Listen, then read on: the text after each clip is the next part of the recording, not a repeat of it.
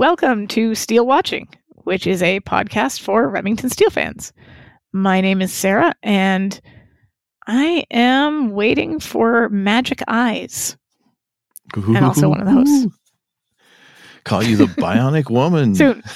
Yeah, theoretically, by the time this is out, I'll have bionic magic eyes. So Yes. I'm Eric. I'm one of the other hosts. Yes. And we're going to be talking about the Season 2, Episode 11, Steele Eligible, which aired first January 10th, 1984, and was written by Michael Gleason and Larry Connor, and directed by Sheldon Larry. So all the Larrys. So a Larry-heavy episode. I think this is the first time we've had an episode by Larry Connor. Am I correct? Yeah, I didn't recognize the name. Yeah. It didn't pop for me either, so I don't think I've seen him before, but if I'm wrong, then someone I'm sure will let us know. Yeah. Do you have any general thoughts on the episode before you get into the details? Because I have a couple of general thoughts. This one is one of those ones where I forget about some of the details of it until I rewatch it, and there's some moments that I really like, and there's some things that feel off, I guess. Yeah, I don't know. Without getting too into it, I think that's my overall general. Why? What are yours? Well, I think the whole tone of this episode is a little bit different than we've seen in the past. For example, yeah, I think this is the first one where we see the murderer and see the murder being committed. I don't think we've seen that in the past. And certainly Yes, actually, I have that in my notes. Yeah. And the murders that we have here are a bit more violent, I think, than we generally see in Remington Steele. Yeah, and this is like you just said, we see the murder like almost right away, but he's not the only one. So it's kind of also a bit of a switcheroo too, because we've got more than just the one killer. So it's a bit different. It is a bit different. Yeah. I was trying to find a better way to say it. You did. You found a better way to say it. And there's another thing, and the reason I had asked earlier about Larry Connor's name coming up, because I didn't recognize it before. We don't have a version of the script that is somewhat close to the actual shooting version. What we have is a very first draft called "And Then There Was Steele," in which Larry Connor's name is the only name that shows up. Michael Gleason's name is not on that version of it. And not only is it substantially different than what we got in the end, it is substantially different in the sense that, how to put this, the characters, without being able to necessarily point to specific things, with one exception, the characters just feel a bit off. And I don't know what Larry Connor's history with the show is, how much he had seen of this show or anything like that. But the original version felt a little bit off. Now, there were some good lines in the original version that carried over into what we got. But there were, I mean, it was, the feel was wrong. The feel was wrong to me. And like I said, with the exception of one thing I can point to specifically, I can't point to anything specific. It's just off. It's like kind of when you just put on brand new glasses with a totally new prescription, something that you're familiar with, I'm sure. And it just, things hopefully are just not for long. Yeah. But when you do it, things just feel off, and you reach for something and, you kind of miss it type. And that's just how it felt. So. Yeah, no, I think I agree with that. Yeah, it's just, I don't know. We'll get into it, but there are some moments where I just feel like you said that. Yeah. So I went with the TV Guide synopsis for this one, which was pretty short and to the point. Someone is killing off the 5 most eligible bachelors in Los Angeles, and one of those I did it. I did Haley. it. There's you. I'm going to try it again. I'm going to try this again. Someone is killing off the 5 most eligible bachelors in Los Angeles, and one of those remaining is Remington. I sounded like one of the recording voices you hear on like the bank when you call. Yes. Your call is important to us, please. That's why we put you on hold for the next 45 minutes, because you're so important right. to us. Yeah. Because you are that important. That's right. Not important enough that we are hiring somebody to actually take care of you, but, we just stand there. Exactly. Yeah, so the one thing I did notice here, and I got this from Judith's book, according to the book, the episode was originally titled, "And Then There Was Steele." And it also says in the book, the apartment building used for Arnold Baskin was the exterior used for Alexis Carrington Colby's penthouse in Dynasty, which is kind of interesting, as well as the name Carstairs. I didn't watch it either, but it just an interesting tidbit here. The name Carstairs is used a second time here. We saw it with Chrissy in Steele in the News, and now we've got a Chip. I gotta wonder if they're related. They're the most unlucky family on the planet. Things are not going well in the Carstairs clan. No. Oh, it's not good. It's not good at all. No. Yeah. Anyway. So yeah, our opening scene, we begin with a man who we later come to know as Dr. Ridley. He's riding a horse through the woods eventually into a stable. And, well, someone is following him. The man addresses Dr. Ridley by name, congratulates him on being one of the 5 most eligible bachelors in LA. Dr. Ridley is surprised. Apparently that wasn't supposed to be announced until the next day.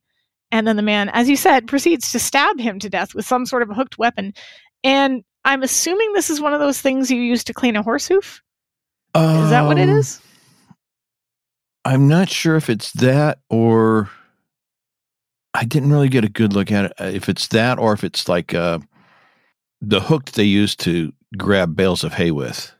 I couldn't really tell. Oh, maybe, yeah. Maybe it makes more sense that it was one of those tools to clean out the horse's hoof, because a hay bale hook wouldn't necessarily be readily available in a barn, whereas the horse hoof tool would be. And I did have in the notes here that this is one of the few times we see the murderer just kill somebody like right up front. First scene in the episode. So it's, definitely a different tone. Yes. And not a mystery more in the sense Columbo. That we know exactly who it is. And he's a character actor too, this actor. I've seen him in a few things. So I don't know if you've seen him in anything, but he looked familiar to me, but probably only because I've seen him in Remington Steele before. Yeah, that's fair. Sometimes that's true. Like I'll see people in other things and I'm like, I recognize them from Remington Steele. It's such a weird well, no, I mean, clue into who I recognize him because I've seen this episode before. So, yeah. Oh, yeah, fair. Okay. I don't know if I've seen him anywhere else. So, yeah. I've seen him here multiple times. We have a scene change. Steele and Laura drive up to the Silver Shadows Country Club, and he announces himself and Laura. The attendant repeats what Steele said, but only changes Laura's name to "and guest." Hey, she's been upgraded to unidentified woman. That's what I thought. This is an upgrade. She's now and guest. Yes, no longer unidentified woman. Yes. Hey, moving up in the world. Yeah, she's not pleased though. Yeah. No. She sarcastically says it's an improvement over unidentified woman, which is how she's usually referred to, and he reminds her, that she created him to stand in the limelight while she works behind in mole-like anonymity. Okay, that was a little much. That was rude, yeah. She retorts that she has succeeded admirably as a woman comes around and opens the door to Steele. She has to open her own door. So, and she seems a bit put out about that, doesn't she? She does, and I can sort of understand it because they're just treating her like she's not even there. But so of course you could just argue that it would be demeaning to open a car door for a woman, because it implies that she's helpless and unable to do it for herself. Yeah, but they opened it for Steele, so yeah, but he's aged. Steele's not even the one that. Yeah. Okay. Yeah. Sure. Whatever. So they get to the pool, and his overt cheerfulness is clearly lost on her.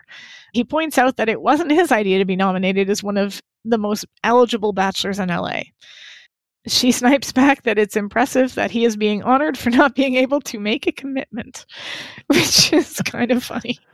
And he claims he only agreed to do it for publicity, that he doesn't want this shallow adulation, being surrounded by beautiful women and subjected to casual, meaningless sex. And as he says this, a woman walks by in a bikini.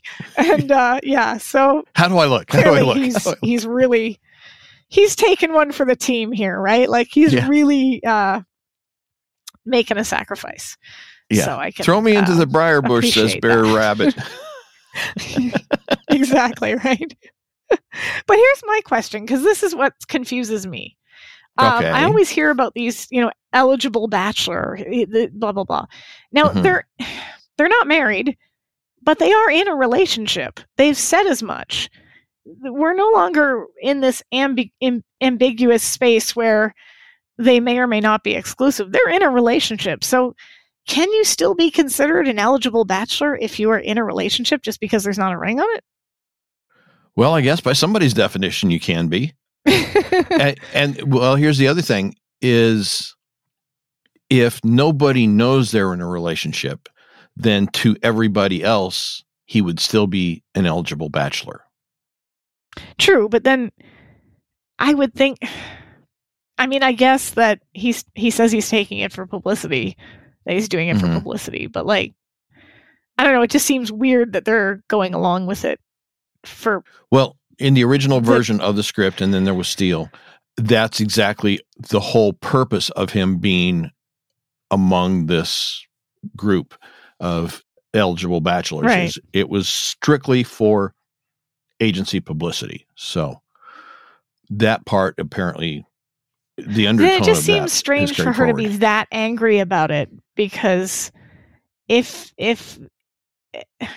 I don't know, and maybe this is one of the things that tonally seems off, but she's really not pleased about this. Like, she's to the point that she's quite angry about the whole situation. And I get that publicity, but at this point, it doesn't feel like they necessarily need that publicity. His name is known enough that she could have theoretically turned this down and not,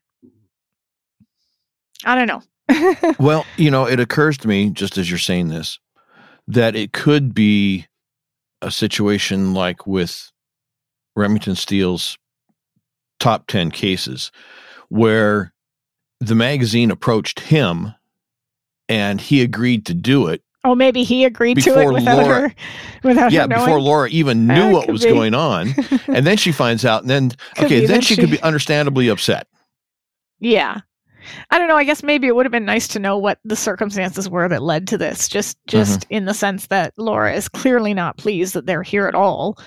And if they're in a relationship, she would have I think she'd have the footing to be a little ticked off, unless it was her idea that he decided to go through with something like this, because it would be a violation of their relationship as well as, irritating. Well, he might, if he was approached with this by the magazine and agreed to it without Laura's knowledge, it could have been that he was looking at it both from the standpoint of, well, it's good PR for the agency, plus also not necessarily taking the term eligible bachelor seriously. It's like an honorary college degree. Okay, you're not really an expert in this field of study. You're not really you didn't do the hard work to get that degree in the academic sense.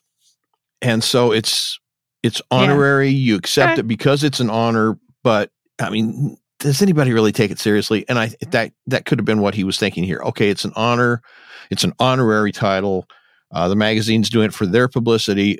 I can accept it, and the agency gets some publicity out of it, but it's really meaningless. Other than the the shallow adulation, being flung into the world of hot tubs and saunas and surrounded by women and subjected to casual, meaningless sex. I mean, other than that, it's perfectly meaningless. Yeah, exactly. So yeah, they go into a reception area. Mariah Taylor approaches them and introduces herself as editor of Upbeat magazine. That is a terrible title for a magazine. I'm just saying. Upbeat. That has a little exclamation mark at the end, She says it was her job to personally select the finalists. He says he's humbled by the honor, and Mariah tells him that pictures don't do him justice. And Laura sarcastically says that he always looks better under fluorescence. So, I'm sorry, nobody looks better under fluorescence. Her snark is in full force. Nobody. It is impossible. I don't care how good looking you are. Sorry, Pierce, but it's just true. Yeah. So yeah, he introduces Laura.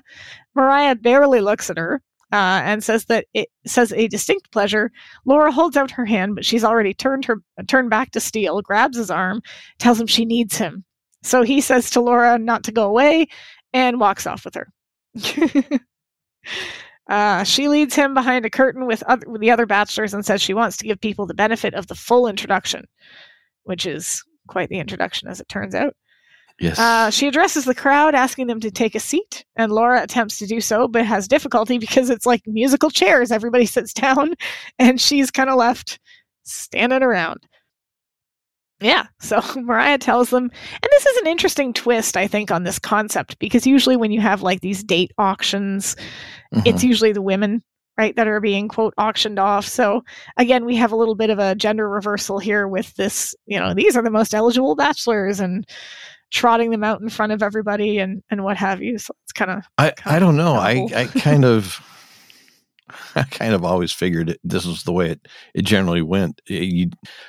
I wouldn't have imagined, or I can't remember having seen or heard about too many eligible bachelorette auctions. I mean, I know it's big on TV, the Bachelor, the Bachelorette type thing. No, I mean, but in terms in terms of like eligible bachelorette, but like just these date auctions.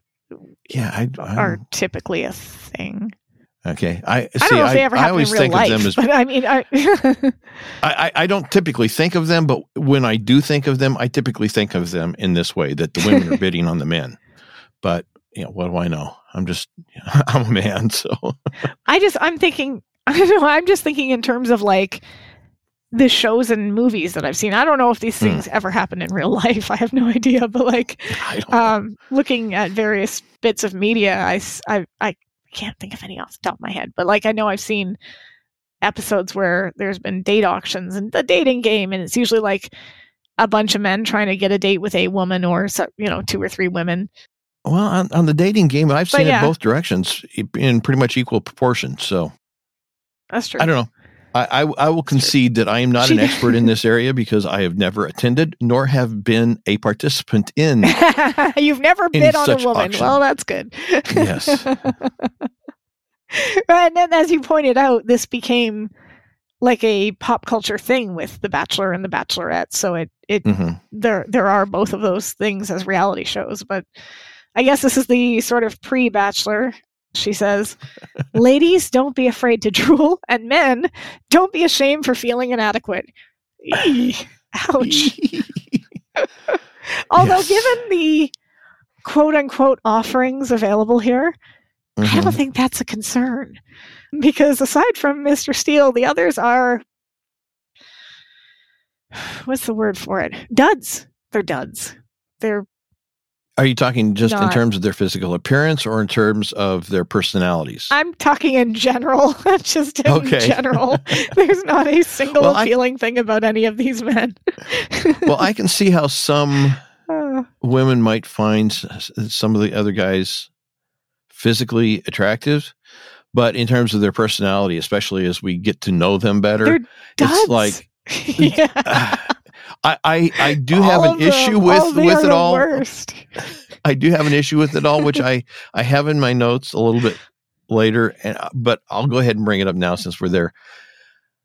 I recall high school, college, guys like this, that they were not particularly personable in terms of, they weren't great personalities. They had one thing on their mind, or maybe two, if they were athletes. And those were the ones that the women were drawn to, the girls were drawn to. And guys that had actual personalities and actually had some respect for women as people, as opposed to just arm candy or, horizontal recreational and relaxation partners. They got all the attention. And it bugged me. It always bugged me. I never understood it. Maybe some women out there can explain it to me, but it's like one of those things where, I mean, I can't explain. There's nothing appealing about any of these guys, looks or personality. They are. Yeah. Well, I feel somewhat vindicated that at least one person agrees with me. Yeah, because let's talk about Bachelor number 1, Chip Carstairs. And as I said, if he's related to Chrissy, bad luck runs in that family, is all I'm saying. Yes. I would not want to be. This is basically this is the red shirt of Remington Steele. Okay, if your last name is Carstairs, you're gonna die. You're done. Remember that fanfic writers? If you want to kill somebody, name them Carstairs. Yeah, right. Exactly. She says he is a stockbroker who enjoys volleyball on the beach and long walks in the rain. Okay. His favorite books are The Money Game and The Prophet. Okay, stop right there. I got to ask, because we know what happens. The Prophet. What is the deal with The Prophet? So, I don't know. I looked it up because I didn't know what it was. I did too. It's a book of 26 prose poetry fables written in English by the Lebanese-American poet and writer Khalil Gibran. It was originally published in 1923 by Alfred A. Knopf, and it's his best-known work. I don't know. I found the same kind of information and some biographical information about it and some publishing information about it.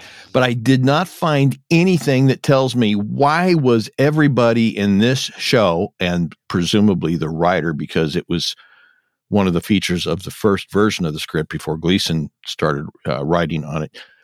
What was his obsession? What made it so interesting to people? I don't get it. Here's my guess. I can only guess. And my guess is that they wanted to pick something that was fashionable, pseudo-intellectual, somewhat obscure. The kind of thing where if you want to be kind of a jerk and impress somebody, quote unquote, with your music taste, you pick the most obscure artist, and then when they've never heard of it, you're like, oh, what, you don't know so and so? Oh my god, it's just so deep. You mean the Partridge Family doesn't do it? No. I'm thinking it has to be something unknown enough that you think you are special for having discovered it, but then it's not really that unknown, and other people have heard of it too, but only the ones that are in that's the Partridge Family D-bag club. I'm sorry. Yes. I don't think the Partridge Family would do it. I think they're trying to appear deep, but because they without having a clue about what they're saying. Yeah, exactly. I honestly don't think any of them have read it, frankly. I think they all picked something that they thought would make them sound important or cultured, I guess. Here's the thing is, I'm thinking they didn't even write these. I'm thinking Mariah wrote them all. Maybe, yeah. Mariah wrote it. Maybe, yeah, because she seems awfully... In the original version of the script, that's what happened, was she wrote all of these. And I don't know if my perception of what happens in the episode is somewhat colored by that, or if I kind of already thought that and that just simply reaffirmed that. But to me, it sounds like the kind of thing that a publicist for the event would write. So I don't know. Yeah, I'm that's wrong. true. But it does make sense, though, that his other favorite book would be The Money Game, because that's like investing basics and he's a stockbroker. So You get some information from them that's factual, and then you just embellish it. you add in the profit. Yeah, it could be. But yeah, so those are his two favorite books. And then we've got Bachelor number 2, Arnold Baskin. An attorney, Arnold loves sushi for 2, and Ingmar Bergman films. Arnold's favorite books are Winning Through Intimidation and The Winnie the Prophet. Pooh. No, sorry. The Prophet. Oh, and for anybody who I looked doesn't up know, Winning Through Intimidation. I was going to just say, for anybody who doesn't know, the song that I'm humming is the dating game theme. The dating game song. Yeah. So I looked up Winning Through Intimidation because I wanted to know what it was. Mm-hmm. And it's basically like, this was the description I found. If you've ever found yourself coming out on the short end of the stick, you'll appreciate the rewards that can be yours when you take the initiative in every area of your life. Written by the best-selling author of $1 Million Habits, this business gem explains in candid terms what intimidation is, why you can become intimidated, and how you can avoid the mental lapses that cause you to fall victim to intimidation. So we have a lawyer. Not surprising he would have a book or pick a book, Winning Through Intimidation, because lawyer. Mm-hmm. And then, yeah, the prophet, apparently, because he's deep. Yes. So, you know. So, yeah. Bachelor number 3, Butch Moran. Another Butch. So we're doubling up on names here, too, because... Butch Bemis. Or have we had that yet? Yeah, Butch Bemis. Butch Bemis. That hasn't he's come coming yet, up. though. Yeah. Yeah, he's coming up. But so Butch is another name that apparently is one that they like, and they usually pick it for somebody who's what's the word? More brawn than brain. not the smartest. Yeah, I was trying to think of a way of. Yeah, so I have a couple of issues with Butch, and I'll get to them. Butch is the star forward of the LA Owls hockey team. You can't see my face right now, but it is unimpressed with that name for a hockey team. Butch supposedly has a fine sense of humor. I guess you'd have to be to play hockey in LA. Sorry. No, I'm sorry. I know at least one Steele watcher who's not going to be happy at me with me for that comment, and I apologize. That's just a little hockey chirping there. His favorite books are Sports Illustrated and The Prophet. Ooh, surprise. So, here's a question that I have, though, with regards to the LA Owls. Do you think it was just that they couldn't get the rights to use the LA Kings name? Did the Kings exist back then? Or, yeah, they did. They did. They're an expansion team. But my question, like, the reason why I'm curious about this is because Gretzky was playing for the Kings in the 80s. Hello? No. I don't know hockey. I mean, most I know about hockey was when I was a kid, I won some tickets to the Phoenix Roadrunners game. I mean, that's about as much as I know about hockey. Okay. No, but the reason I was wondering is because as far as I know, there are no LA Owls as like a lower club team. Yeah, I didn't see anything either. There's one of two things here that either it's meant to be a lower club team that doesn't exist, in which case he wouldn't be making $5 million or whatever it was that he was going to get paid to play unless he was moving up to an NHL team.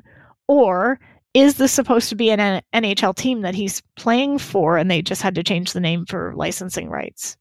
I'm guessing that it's supposed to be an NHL or professional level team that would be able to justify a multi-million-dollar contract, but not... Yeah, that would only be the NHL because you wouldn't get paid that for... But yes, I don't know that it's necessarily supposed to be, or that it was necessarily changed because of licensing rights. I would imagine they didn't even give that a thought, that they didn't even try to get permission to use the LA Kings or whatever. It's just weird that they would make up such a weird name like the LA Owls when you've got the LA Kings just laying around.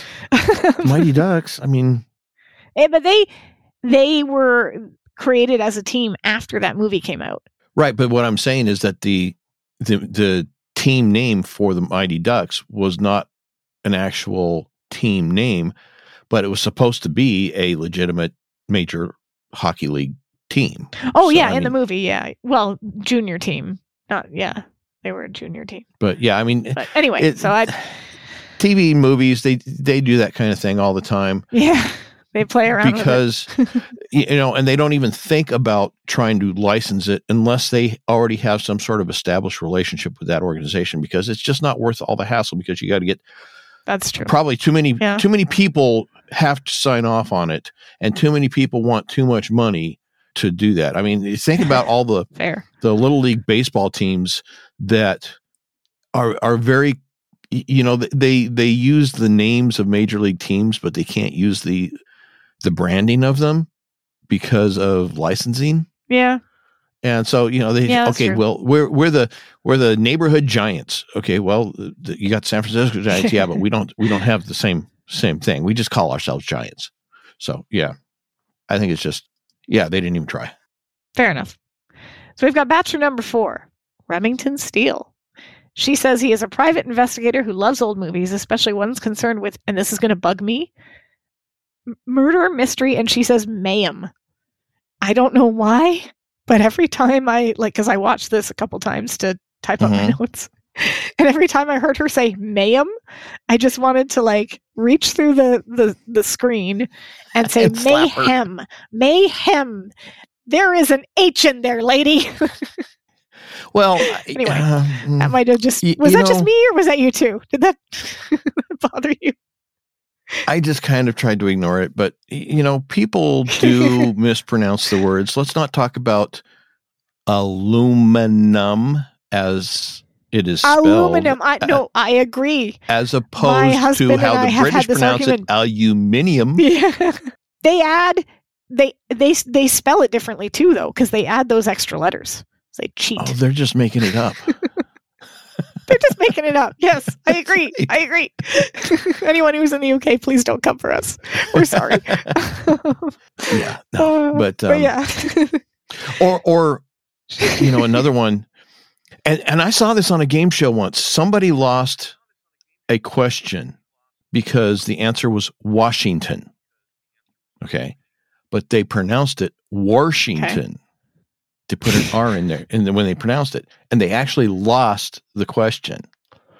Wow. What would have happened if they'd had to pronounce the word Worcestershire sauce? Nobody can pronounce that word. No, they cannot.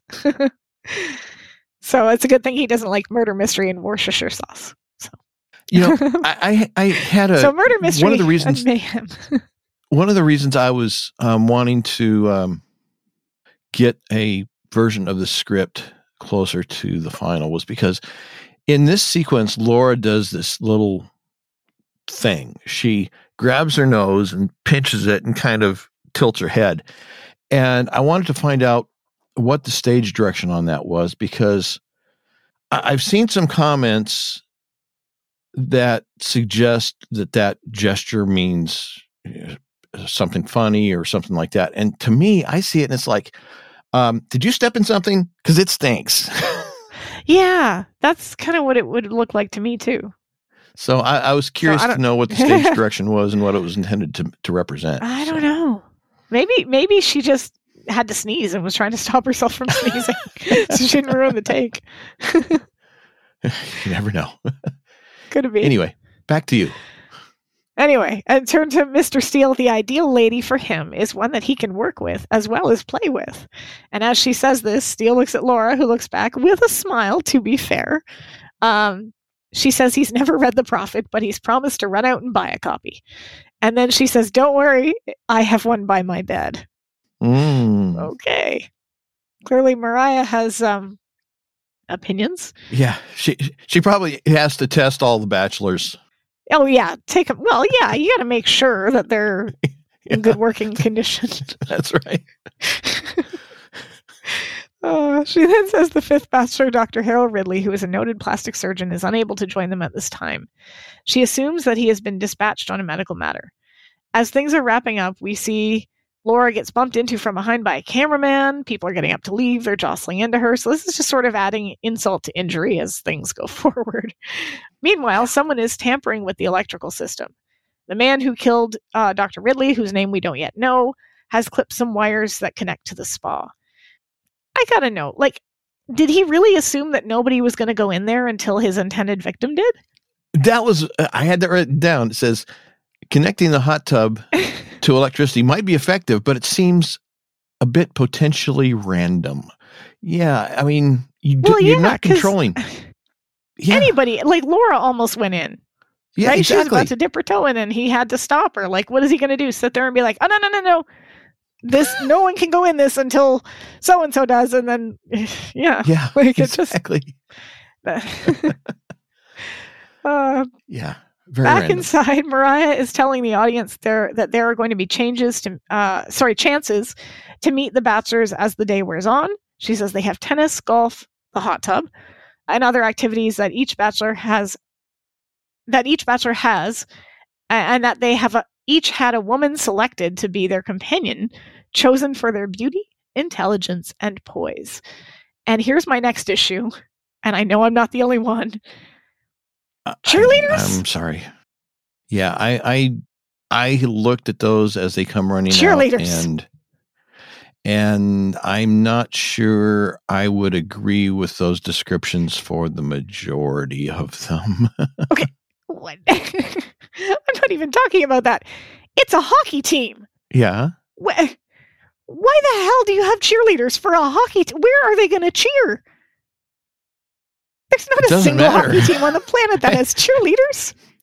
Hey, we need cheerleaders. What? I mean, maybe the team is that bad that they need cheerleaders. Where are they going to cheer?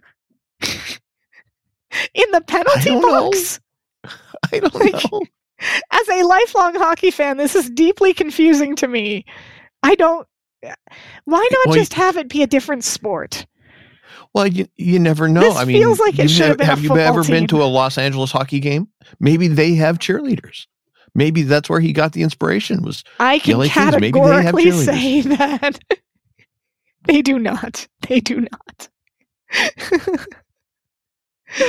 I can categorically say that there has never been a cheerleader for a hockey team in the history of hockey. Maybe that's what hockey's problem. You'd have to have them come out onto the ice. They'd get body checked. If these were true cheerleaders for a hockey team, they'd be missing some teeth for sure. Well, I don't know. So yeah, no, it feels like this really should have been a different sport, like a football team. I won't disagree with you. Or a basketball team. I will. I could see cheerleaders for both of those. Although Butch doesn't look like a basketball player, he looks like more of a football player than basketball. True. Not that he looks like a football player either. And I mean, football would make the most sense for this, to be honest, because and I don't disagree with you on the beauty, intelligence, and poise comment either, but it just makes no sense that you would have a hockey team. And it's weird that they included a hockey team to begin with. Not that LA has a very successful hockey team, but I don't often meet Americans that live outside of a hockey city that give a crap about hockey. So this seems like an odd. No, it's true though. Like if you're in LA, then you might run into Kings fans, and if you're in Nashville, you're probably going to run into some Predators fans. You know, two of them that live there, and you know if you live in Detroit or whatever. I'm sure. I don't know. But I don't usually run into anybody or talk to any Americans that live outside of hockey cities that like hockey or even acknowledge that hockey exists, right? So if you're going to pick a sport that has cheerleaders and people know about football seems to be the choice. Yeah. Because I don't know. It's a weird decision. Yeah. Okay. I'll grant you all of that.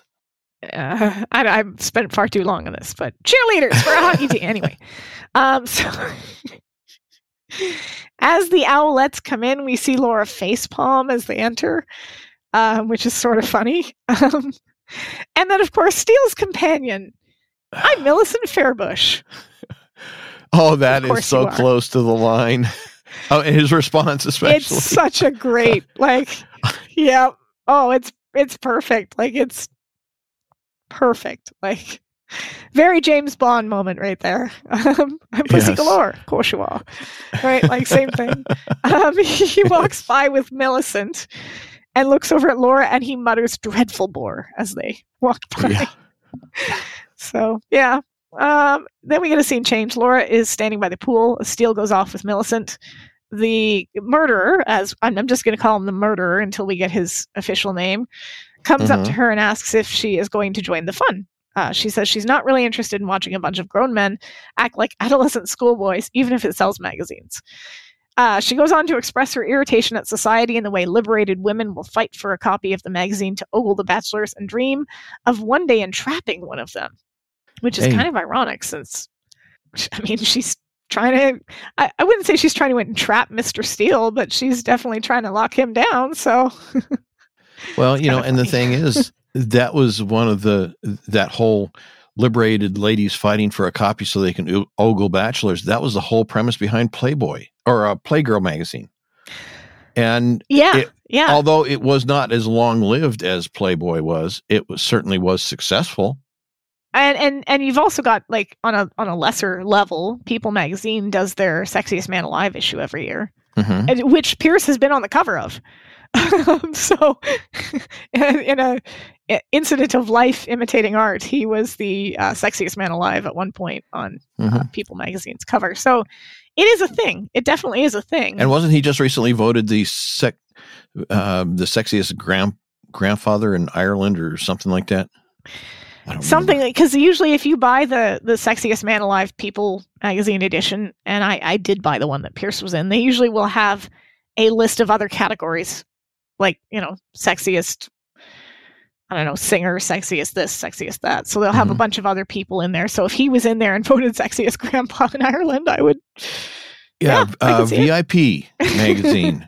I just looked it up while we're talking here. VIP magazine, the home of Irish celebrities. Pierce Brosnan named sexiest grandpa alive. And this is September of 2023. So, yeah. Wow. They're still doing it. They're still ogling at with your bad self. Good for you. He's still got it. Yeah, women are still ogling the men. Yep. I mean, hey, it's a liberated world, right? So yeah. But apparently Laura finds that objectionable. Anyway. Well, she does admit, because he asks her if she has those fantasies, and she admits sometimes. So at least she kind of is acknowledging that is a part of her, right? Yeah. She asks him if he's connected with this, and he says, in a way. And she asks if he works for Upbeat magazine. He says, unfortunately, he publishes it and introduces himself as Victor Janoff. So now we have his name. So she gives him her name and admits she's just put her foot in her mouth. And he tells her that he agrees it's a tawdry excuse to sell magazines. But he's going to do it anyway, right? Like, that's right. It's going to sell. So Laura takes off her sandal. She goes to dip her toe in. That's where he stops her and tells her the water is over 100 degrees. And if she's not prepared for it, it can give quite a jolt. Yeah. So she thanks him for the warning, says that he is sure their paths will cross again, kisses her hand, and he leaves. So, yeah, he, I guess, managed to stop somebody from getting zapped before they were supposed to. Yep. And then we get a scene change. Millicent and Steele are sort of playing tennis. It looks like it until the camera pans back and we see that she's the one hitting the ball from the machine. And he's standing there drinking what looks to be a glass of wine. Did you notice that they sped up the film? Yeah, I did notice that. Make her look a little bit more energetic. I'm thinking that she probably wasn't all that energetic to begin with. Anyway. Yeah. No, I meant, like, why isn't he playing? Why is he just standing there drinking a glass of wine while she does all the work? Yeah. It's a weird choice. Anyway. Mariah approaches and asks if she can get a photo of him hitting the ball. He leaps over the net, hits a couple, and is praised on his form. Mariah then tells her to pretend that he's just beaten Jimmy Connell 6-love and to give him a big victory kiss. She kisses him, and here's where things are... They start to get dicey, right? Like, this is what I mean about tonally this feels a little off, because she kisses him, and it's a long kiss. Like, he lets it go on far longer than was necessary. And then when they part, he seems real happy about it. He says that her enthusiasm is not only to be commended, but rewarded. Like, yeah, I've got written down, what cheating. sort of reward did he have in mind? Right? Like, I mean, is he going for plausible deniability here? Because he certainly didn't, like, he could have let her give him a peck on the lips and then just sort of stepped back, right? And deferred her affection. But no, he goes right for it and then does not express any regret for it whatsoever. Like, I don't love it. I suppose you could argue that he's playing the role of the eligible bachelor, that he's not really sincere in it. He's just an actor acting a part. I know it's a weak explanation. Like, it's one of those, well, we've got to find some way of justifying the behavior, but yeah, I don't know. I kind of get the impression that he's into it. Like, yeah, he does seem to be. I don't know. I could be wrong, but Mariah then ushers everyone on to the hot tub. Maybe he's a really good actor. Yeah. And we've got Butch doing backflips off the diving board into the pool. Like a child. Mariah is trying to get him into the hot tub. She looks at this point like a disheveled parent trying to get a kid to put their shoes on, right? Like, mustn't keep the photographers waiting. Like, and again, are we to believe no one's gotten into that hot tub? I don't know. It's a bit of a stretch.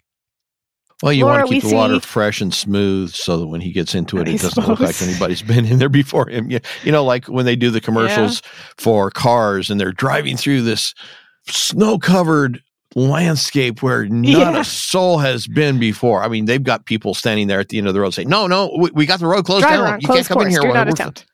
Yeah. That's right. Yeah, driver on closed course. Do not attempt. Yeah. Yeah. And then we've got Laura sitting by the pool. She's sipping a glass of wine. She sarcastically asks if that's the fine sense of humor Miss Taylor was talking about. And Arnold Baskin, the attorney, says that's just how he plays hockey. All brawn, no brains. So obviously no love lost there. No. He walks off and we see Steele standing in a robe. Laura makes fun of him, saying, "What a hairy chest you have. So macho, so manly," which is kind of funny. Like, she's having her fun here. Mm-hmm. He says that he finds this as distasteful as she does.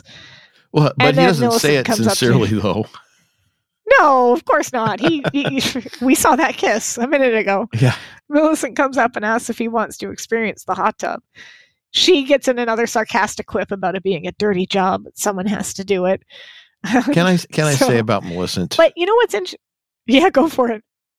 She is way, way, way too skinny to be attractive. I'm sorry. Yeah. I'm sorry if that sounds sexist and demeaning, but I'm sorry. That is not. Yeah. I feel like this is one of those things where this is where society was telling women that was attractive. And it's funny because oftentimes when society makes these statements, or they make these statements via like magazines and things like that, it's usually not what people actually want.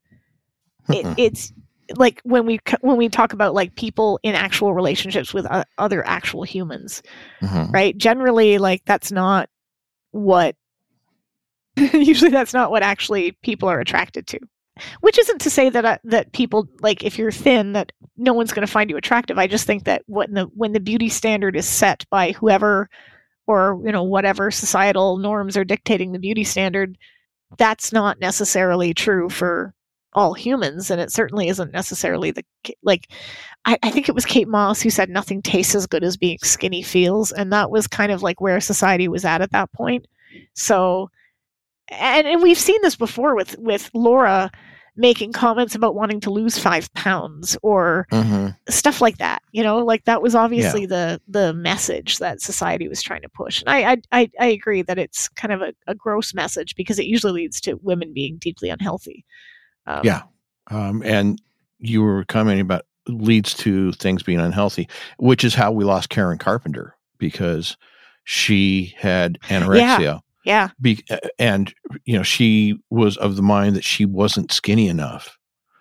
And when she finally dealt with that issue and started getting medical care, and this was back at, at the very early stages of people even knowing what that was, the change in her life to try and get her back on course actually impacted her heart, because her heart was no longer strong enough to handle the change, and that's what killed her.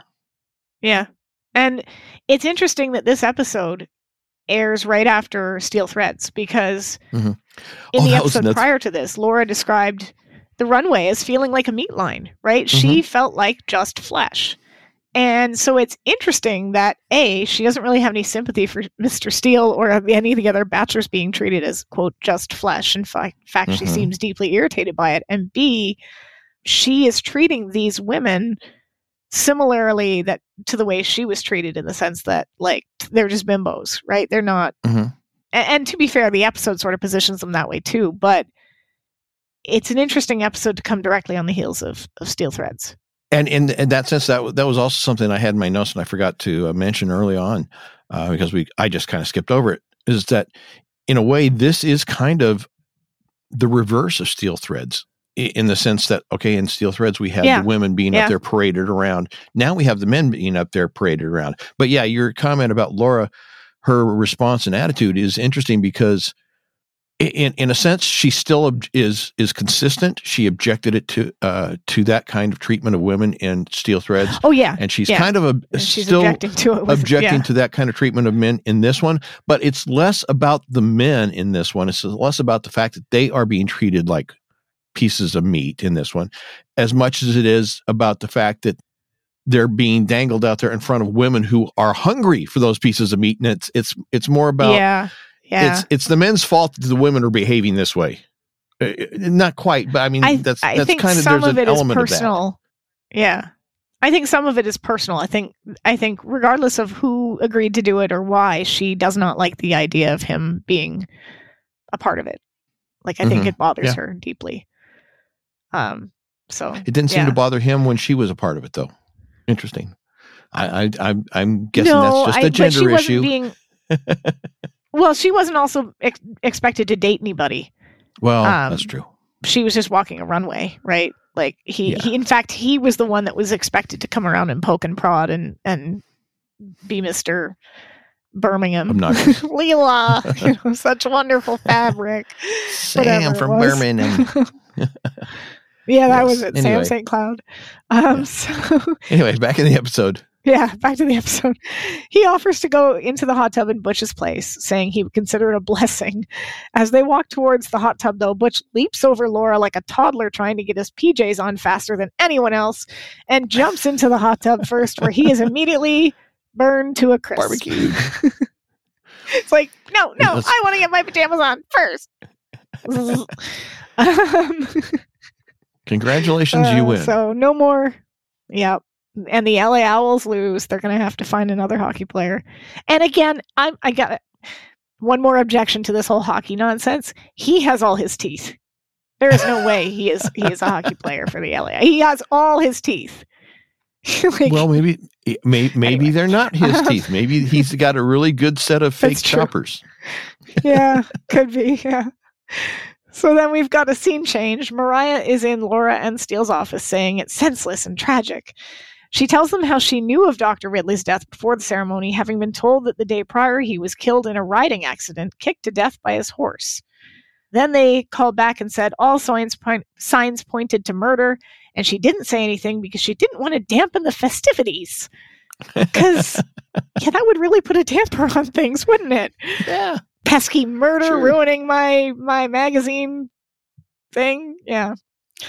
So Laura asks if there's a connection between the men, and Mariah says they all tended to travel in the same circles except for Mr. Steele, whose circles are more obscure, which is why she picked him. So yeah, Laura agrees that he is quite mysterious. Steele urges them to get back to the case and points out that he might be the case, as he is the only link that they have is the fact that they're bachelors. So Mariah, she's busy fretting about the photo session, saying that he was supposed to be cooking dinner for Millicent. Dinner for Millicent.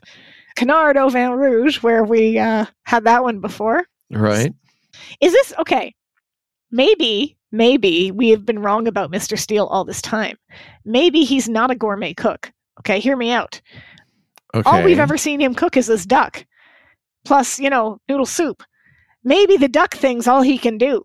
And anything else is noodle soup in his little steel tureen. Like, I'm just saying. It could very well be. Maybe he is a one-trick wonder when it comes to his duck. Can we jump back to Millicent for a second? Are you saying that someone killed all these men because they're bachelors, and they say at the moment that's all we have, and then she says, "Dear Lord, what will that do to our photo session?" She doesn't care about the guys. That's why she didn't bring it up earlier. It's not about putting a damper on the festivities. It's I don't care about these men. She's almost as bad as no, she doesn't. She doesn't care. She does not care. No. Yeah. Oh, for sure. Like, she just needs to sell some magazines, and so therefore this has to go well, and people have to just stop being murdered. Okay, they just need to stop. Right. It's ruining my photo session. It's inconvenient for me. It's really not great. I'm not impressed. So yeah, and it also has to hurt. Like, putting aside my joke about him only being able to make Canard au Vin Rouge, that's the same meal that he made for her in Dreams of Steel. So that's gotta hurt, right? Like, that he's going to, like, because it's a photo shoot. Technically, he doesn't really need to cook a full freaking meal. He could order something and put it in his little steel, that's right, containers, and like, he's actually going to the trouble to make this meal for her. Which, ouch. Yeah, you're right. That is an ouch. Yeah, unless that's the only thing he knows how to cook. He suggests they cancel. Yeah. Well, but like I said, they could just order from that fancy restaurant that makes him all his nameplates and then put it in the bowls and make it look like he made it. Who's going to know? That's true. Anyway. So yeah, Steele suggests they cancel the dinner, and Laura says, on the contrary, he's going to be Johnny on the spot. I get that she's hurt, but maybe using him as bait is not how to solve your problems. So Steele asks what she will be doing while he plays clay pigeon over his dead duck. Yeah, right? This is the second time, and it's both times he has cooked Canard au Vin Rouge. She's wanted to use him as bait for something. So that's right. Yikes. So she says she's going to check out the other bachelors to hope they find a link. And then Mariah praises Steele for his bravery, and then asks him what color his walls are. She doesn't want Millicent to blend into the background, of course. Yeah. And then Steele callously says that Millicent would stand out in anything she wears, and tells Laura to call him if something turns up. So she swallows her anger, tells him to count on it, and Mildred watches them go. We talked about this before, but Mildred's not really in this episode very much. She wasn't in Steel Threads at all, and she's only got like a couple of scenes in this episode too.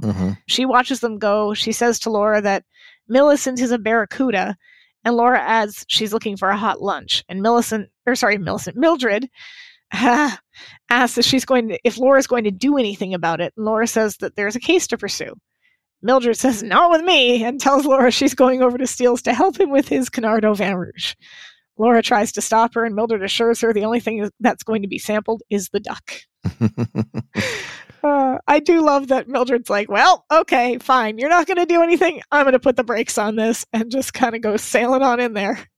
Since you brought up Mildred, and actually she brought herself up because she's in this scene, that was one of the things about the original script that was off for me. Because in the original script, Mildred winds up doing some research on the backgrounds of some of the other bachelors for Holt and Steele. And she does it by logging into the IRS computers as an agent. Oh. We know that that's not fraud.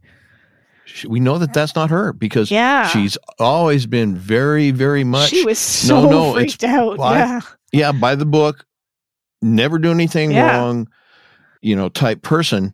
And so that was totally out of character. And so I can see why Michael Gleason at some point jumped in and did some major rewrites on the script. But Yeah, that was one of the things about the original version of the script that just didn't match up to what we'd been taught about these characters. And so that was just one of the things about the original script that just was created this whole aura of something's off.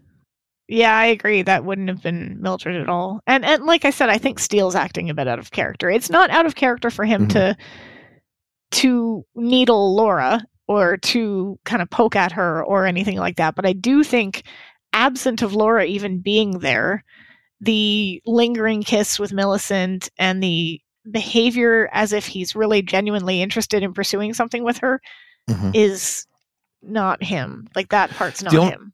The only part of that that's consistent with him is that it's a tall blonde. Yeah, that's true. That is true. You know, in that sense, that is consistent. But you're right. The behavior itself is that his behavior in this episode is season 1 Remington, like early season 1. I could see this episode fitting in very nicely in like the beginning part of season 1. But now, like, they are in an established relationship, and so his behavior is really quite cruel. Like, I don't know. We get Laura showing up at Chip Carstairs' house. Victor Janoff is outside watching. Chip is wearing this weird robe tuxedo thing. Like, he's got a tux underneath, like a house coat. Is this supposed to be attractive? Because I've seen this in TV before, and it honestly, every time I see it, it looks like somebody just got back from a black tie function and forgot to take their suit off before going to bed. I've not seen this type of dressing affair, or dressing arrangement, dressing whatever you want to call it. I've not seen it before, other than in this episode. Obviously, I'm not watching the right kind of TV shows. Yeah, I've seen it before. It's weird to me, though, because it is a thing, but I find it very strange. He immediately puts his arm around Laura, turns on what he thinks is the charm. He asks her if she's eaten. She says no. He leads her inside. An elaborate table is set for this photo session. Still thinking he's smooth, he offers to warm up his lemon chicken. Laura rolls her eyes, saying she understands why they chose him for Upbeat. He tells her that women are attracted to him because he understands. I don't think she meant that as a compliment. No, she did not. She did not. That was definitely an insult. And I would also add that almost every man who delivers a line like that knows nothing about women. Like, any dude that's walking up and going, women love me because I understand you so well. No, you don't. Yeah. Nope. Well, he may understand a very, very, very small segment of the population. Yeah. But the rest probably think he's an arrogant jerk. Oh, yeah, for sure. Laura asks him if he knew Butch. She takes her hand away before he can kiss it. He agrees that it's a terrible thing and turns on Tchaikovsky and lowers the lights. Nope. No? Nope. I thought it was the spring. Vivaldi. The Vivaldi, seasons, the Four Seasons. Vivaldi. That's Vivaldi. Oh, Vivaldi's. You're right. Sorry. You are correct. Yep. Either way. I don't know why I know that one so quickly. You know what? No, you're right. Now that you said it, and for whatever reason, when I wrote it down, I should have remembered that because that was on an exam I took in high school once. But anyway, I got it right then. He adds that the guy who must really be in mourning is Victor Janoff, and suggests that they have some wine, adding that it's only bottled in small quantities, and he saves it for very special occasions. They sit down on the floor. Because no one used chairs 2023 on this show. Where? Why? Why do they not use chairs? Help me understand.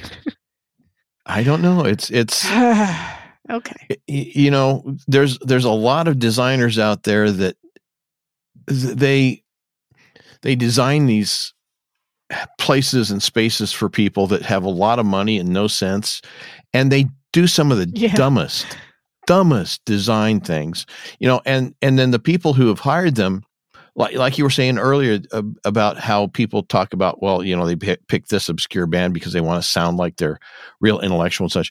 The people that hire them don't want to admit that the emperor has no clothes on. So they, oh yes, it's just a brilliant design. And so they go along with it. And So and then they wind up sitting on the floor. This seems more like a choice because I think he does have furniture. They just decided not to use it. But either way, that seems actually pretty par for the course where Laura's concerned. If she's on furniture, she's laying on top of a desk or, crouching on a coffee table while changing a baby. Yeah, so Laura asks why Victor would benefit from Butch's death. He tells her that Janoff owns the LA Owls and asks her what she hears. And when she says, referring to the music, she says violins, and he's spring, rebirth, and he attempts to kiss her, adding that she's a very beautiful woman. She politely reminds him that she's on a case. He stops, and then she continues to ask about Victor Janoff. He says his firm handled a stock issue when Victor went public. He asks, and as he's doing this, of course, he's getting the dinner ready and doing all this stuff while she's just sort of rolling her eyes and kind of ignoring what she doesn't want to acknowledge and trying to get information out of him. So he asks her if she likes capers. She says no, and he says he doesn't either. She asks, can you talk and cook at the same time? He says that he got a peek at Janoff's report, and no matter what she's heard, he's skating on thin ice. Butch Moran was the only asset that he had. He was the franchise, and without him, it's over and out. So obviously this was an interesting choice to kill him if he's necessary to the franchise, but we find out later why that is. Chip brings the lemon chicken over to Laura, who muses it's not much of a motive for murder. This makes me cringe. He gets really close to her face, like really close, and produces a bit of this stringy chicken, which does not look good. And then he attempts to sound seductive when he tells her that one bite is all it will take to tingle her taste buds. She is unimpressed. She tells him that she is not used to having her taste buds tingled. And Chip has to be the dumbest himbo on the planet because he still does not seem to get the hint that she is not only uninterested but repulsed. So, not bright. I'm not interested in either. I mean, and I can see why Laura would be. I mean, as a guy, I find him objectionable, and he's giving guys a bad name. Appealing, literally nothing appealing about this man. And I am not a shallow person, so like I don't find the actor that plays Chip attractive, but if this were a person who was genuinely a nice human being and had a great personality and all that stuff, a good personality can make somebody attractive. And similarly, a really bad personality can take that away, right? So we already have a guy he's not hideous looking, but he's not Pierce Brosnan. And then you add all of this on top of it, and he's just the most repulsive guy. And it's obviously intentional. Yeah. But he's definitely giving men a bad name. That's for sure. Oh, he's so gross. He's so gross. So then he takes a bite, and instead of having his taste buds tingled, he drops dead immediately. Yeah. So it tingled. I think she didn't try his lemon chicken. It tingled, and then it died. He died. I couldn't think of a good pun there. So then we switch. Steele is bringing his Canard au Vin Rouge to Millicent, who goes to take a bite. Mariah tells her that she doesn't have to eat it, as people don't look good with food in their mouths. Again, why actually make the meal then? Why not just to have, something in front of you that you're going to pretend to eat? Because, yeah. I guess the idea is that after they take the photos, they leave him alone and see what happens. I guess so. She encourages Steele to just make it look as if he is feeding her. Steele asks and this is interesting because he does not know that Chip has just been poisoned to death, right? He has no knowledge of this, and asks if they know how the tradition of the host feeding the guest got started, and tells him to begin with the Borgias. And Millicent dumbly says, "Oh, I've eaten there," which Mildred, and this is great, in the background, she chokes on her drink because of how dumb this woman is. She's just... Doris Roberts is a freaking gem. Anything that she does comedically is just on point, and this is it right here. Do you know anything about the Borgias? I didn't. Oh, I know that they were not highly thought of, but that's about all all the depth I get into it. Yeah. So I did a quick search. Spanish note, because I did know about the Borgias, but I didn't know like the full. I knew they were famous for like poisoning, and essentially they're a Spanish noble family who rose to prominence during the Italian Renaissance, and they became like very kind of like well known in political affairs, and helped like prop up 2 popes. So they were basically very highly regarded in sort of court, but they were also suspected of many crimes, including adultery, incest, theft, bribery, murder, especially murder by arsenic poisoning. So this was a big thing. And because of their grasping for power, they made enemies of like a bunch of people. And yeah, so they stood out in history as being infamously steeped in sin and immorality. And there's evidence to suggest that their one-dimensional characterization is a result of undeserved contemporary critique. So that's what, according to Wikipedia, says. But yeah, so poison was a big thing for them. Mariah corrects Millicent, saying the Borgias were in the 15th century, and Steele explains that they poisoned so many people that whenever they dined with anyone, they always insisted that the Borgias take the first bite to prove it wasn't poison. So it's kind of funny that he brought that up, considering Chip. Yeah, and it's at this point that something interesting happens, because if you look at it, he says, and in their honor, I'll take the first bite, and he takes a bite, and he gets kind of a look on his face like it's like, okay, it's tolerable. And then Melissa, he doesn't look like asks, she looks nervous. You almost get the impression that he didn't cook it, that maybe she did, because after he takes the bite, well, how was it? Or that she might have had access to it when he wasn't paying attention or something. Yeah, it seems to be there's a inconsistency or continuity thing here, because he supposedly cooked it, but he's tasting it and it doesn't seem to really impress him taste-wise. Millicent is concerned about how he thinks it tastes, as if she had cooked it. And then his comment, I think I'll live. It's... Yeah, I think this was done for the benefit of the audience, because we've just seen Chip die of poison, right?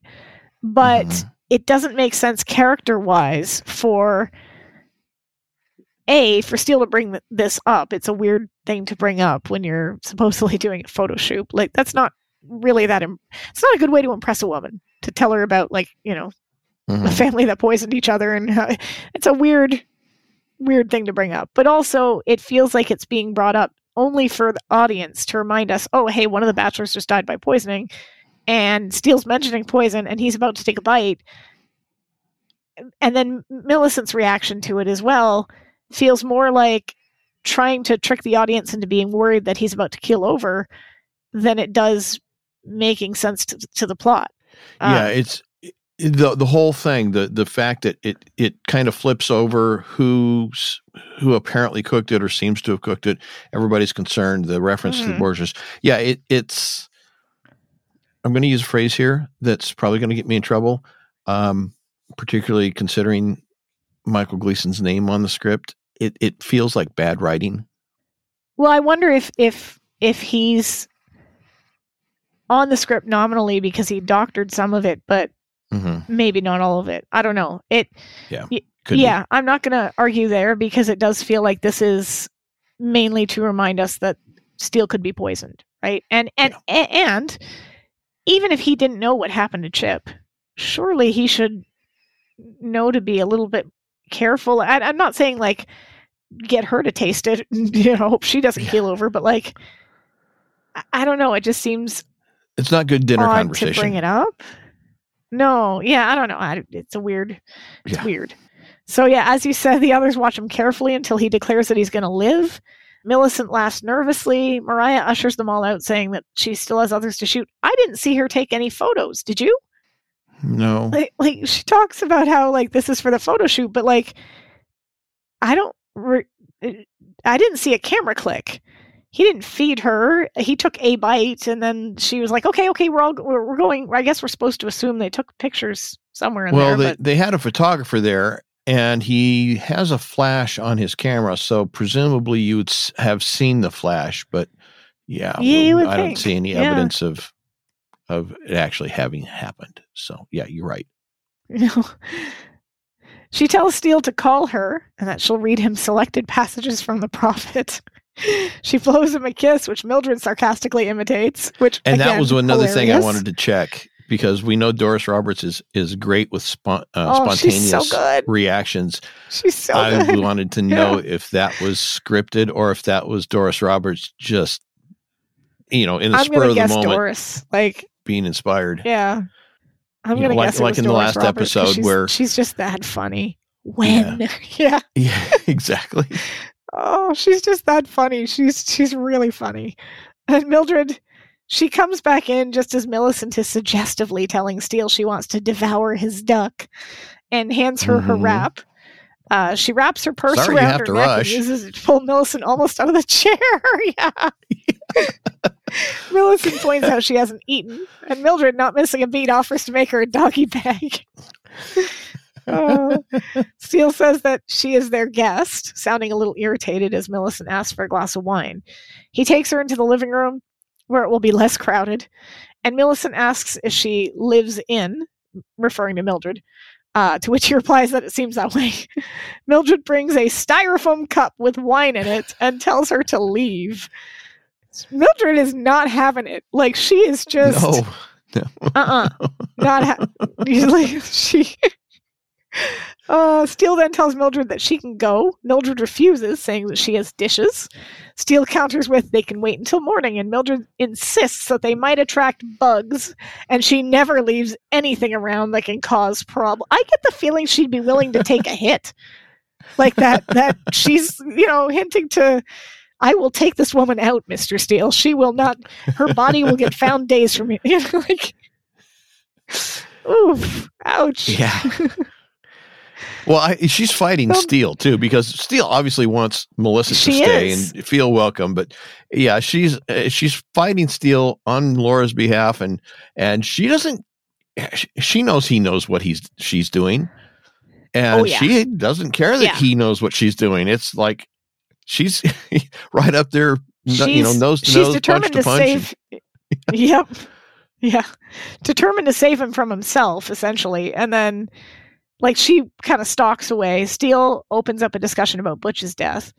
Millicent expresses sadness, saying he had some great moves, and he wasn't a bad hockey player either. Which is the best line. Oh my god, I love it. He asks if she was acquainted with Butch, and she says that she was acquainted with the entire starting lineup, which is also funny. But it also doesn't make any sense, again, from a hockey perspective, because... okay, yes, they do have hockey works in shifts. You're not going to give it up, so are you have you? I'm not going to give it up because it doesn't make sense. You've got lines, right? There's only ever 5 men on the ice, so you'll have the first line, the second line. Usually, there's a third line, right? And she's probably acquainted with the entire team as necessary. Well, I mean, you'd think she'd say the whole team then, not just the starting line, because that'd only be 5 guys. And I have a feeling she's gotten around. So, anyway. He asks about the other bachelors, and she suggestively says, not yet.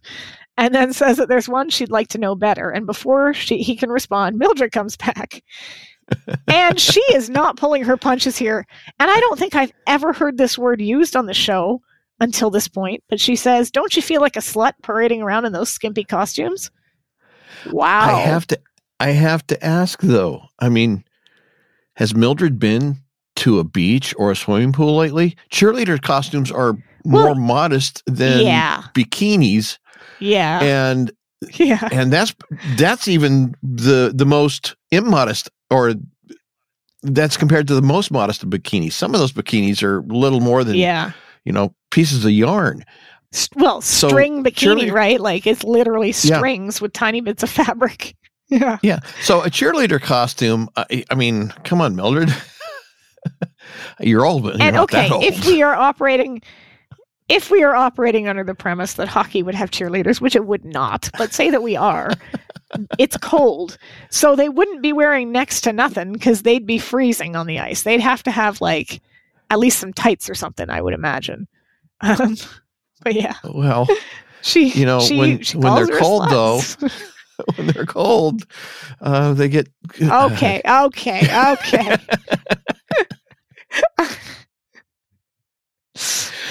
Yes. And if you have kids listening, Oh, no. you have to explain that one to them. I will not. It's a family-friendly show. And Yep. No, yep. Oh, dear. Well, she asks, Steele jumps up, grabs Mildred's arm as she protests that she was just making conversation. And he excuses them to discuss dessert, mincemeat pie, and drags her into the kitchen. You would never have mincemeat pie for dessert, but okay. But this is one of the few times that Mildred de Vin Rouge, or just in general? Exactly. In general, it's not a dessert, is it? I always thought it was. I mean, I'm not a fan of it, but I always thought it was a dessert. That's how. Let's see if I remember correctly. My mom used to make it, and that's what it was a dessert. Ugh, okay. Well, that was my attitude about it too, in general. But I mean, that's what she used it as, was a dessert. Okay. Well, what do I know? This is one of the few times that Mildred has outright defied him as well, which is interesting because up until this point, she fawns over him, right? But here she is not afraid to just get right in his face and tell him he's wrong. He demands an answer. Mildred says she has 2 words for him, and he says that he hopes that they are good night, and she says Miss Holt. And he seems angry that she's trying to protect her, and Mildred argues that she cares for him too. He says he cares for Laura as well, and Mildred challenges him on why he's parading around with that bimbo. And then he says, let me tell you something about our relationship, then stops himself and says, on second thought, let's not. I'm wondering here if he recognizes that Mildred is in part, as maybe Mildred's approach was not the best approach, but I'm wondering if he recognizes here that she's partly right in that his behavior is not fair to Laura. I think we get that at the end of this scene. Yeah. Yeah, that's fair. He does try to insist to Mildred that he and Laura are merely friends. She is not buying it. He says maybe more. She asks how much more. He says the kind that's filled with promise but otherwise unfulfilled. So here's my question. Does this mean he would have slept with Millicent and not thought of it as cheating? Like if Mildred wasn't there to stop him. If he's describing his and Laura's relationship in the way he seems to be, then I would say yeah, because he doesn't seem to think that they are exclusive. So yeah, I guess he would. I don't like that. I didn't say it to make you like it. I just that was just my analysis based on your question. No, I know. Yeah, and I don't disagree with you, but this is why I feel that this is out of character, because they've had conversations where they've discussed that they are in a relationship. So it feels really weird that he would be operating in this morally gray ambiguity. And I would understand if he had instead insisted to Mildred that he was only keeping Millicent there to get information about Butch, which, to be fair, that's what he seemed to be doing on the couch. That would make sense. And I could see that. I could see that argument, and him saying to Mildred, listen, I'm not doing what you think you're doing. I'm trying to get information. I need you to go. Trust me. And that would, but he doesn't do that. He kind of just writes it off. And then he says that Mildred says that she loves him and Miss Holt doesn't want to see anyone get hurt. He says that's admirable, but whatever course the relationship has to take has to be set by him and Laura, which is not wrong. But this whole thing from him right here is really significantly different than how I read the original version of the script, because his line here, it's the kind that's fulfilled with promise but otherwise unfulfilled. And then his follow-up line that you just mentioned about how their relationship, his and Laura's, is going to be determined by them. Obviously, the way this is being intended to be read here is that they have not slept together. But in the original version of the script, that is less ambiguous. It's actually more suggestive of them having slept together or getting ready to. So I think that was, or at least that's the way I read the original script. Maybe I'm reading that wrong, but yeah, it definitely seemed like that original script, there was a lot more physicality between the two of them and a lot more conversation between the two of them, alluding to them having a physical relationship versus what we have here of the kind that's filled with promise and otherwise unfulfilled, and where our relationship winds up going is between us, but kind of implying that we really haven't gotten that far to in the discussion even yet. So no, and again, like, this is the guy that went charging off and slapped Derek Vivian upside the head because Vivian hit on Laura, right? Like, it's a weird, right.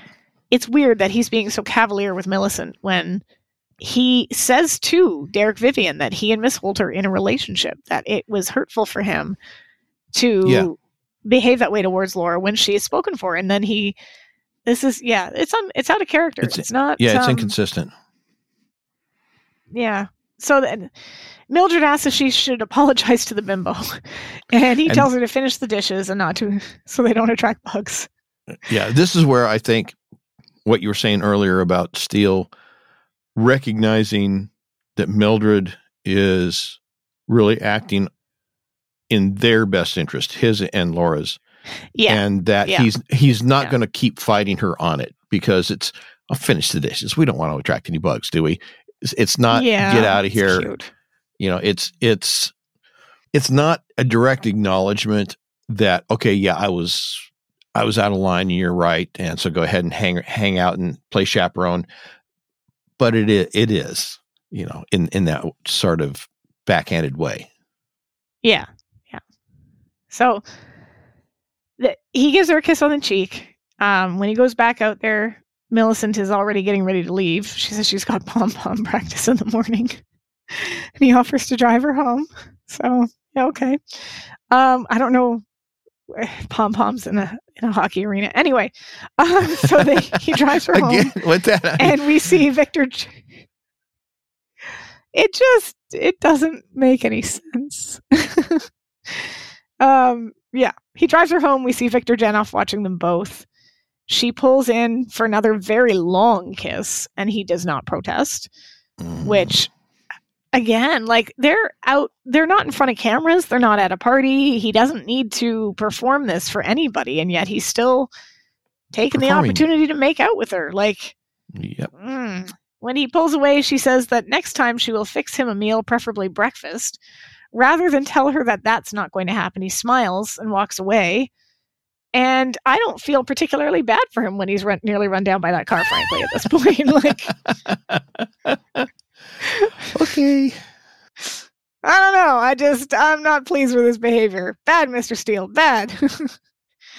Well, I think getting run over is a little bit extreme retribution. But okay, fine. Whatever. It's fine. As long as you don't mention Buffy. He lands in a pile of trash. Yeah, I hadn't yet, had I? He lands in a pile of trash, loses his keys to the Auburn, and he's looking for them. Victor comes at him, and this time he doesn't have the chance to fully jump out of the way. He's hit, and he lands in the grass. So he is down. Next scene, we see Laura in the hospital frantically rushing to find him. She runs to his bedside, hugs him, which causes him to cry out in pain.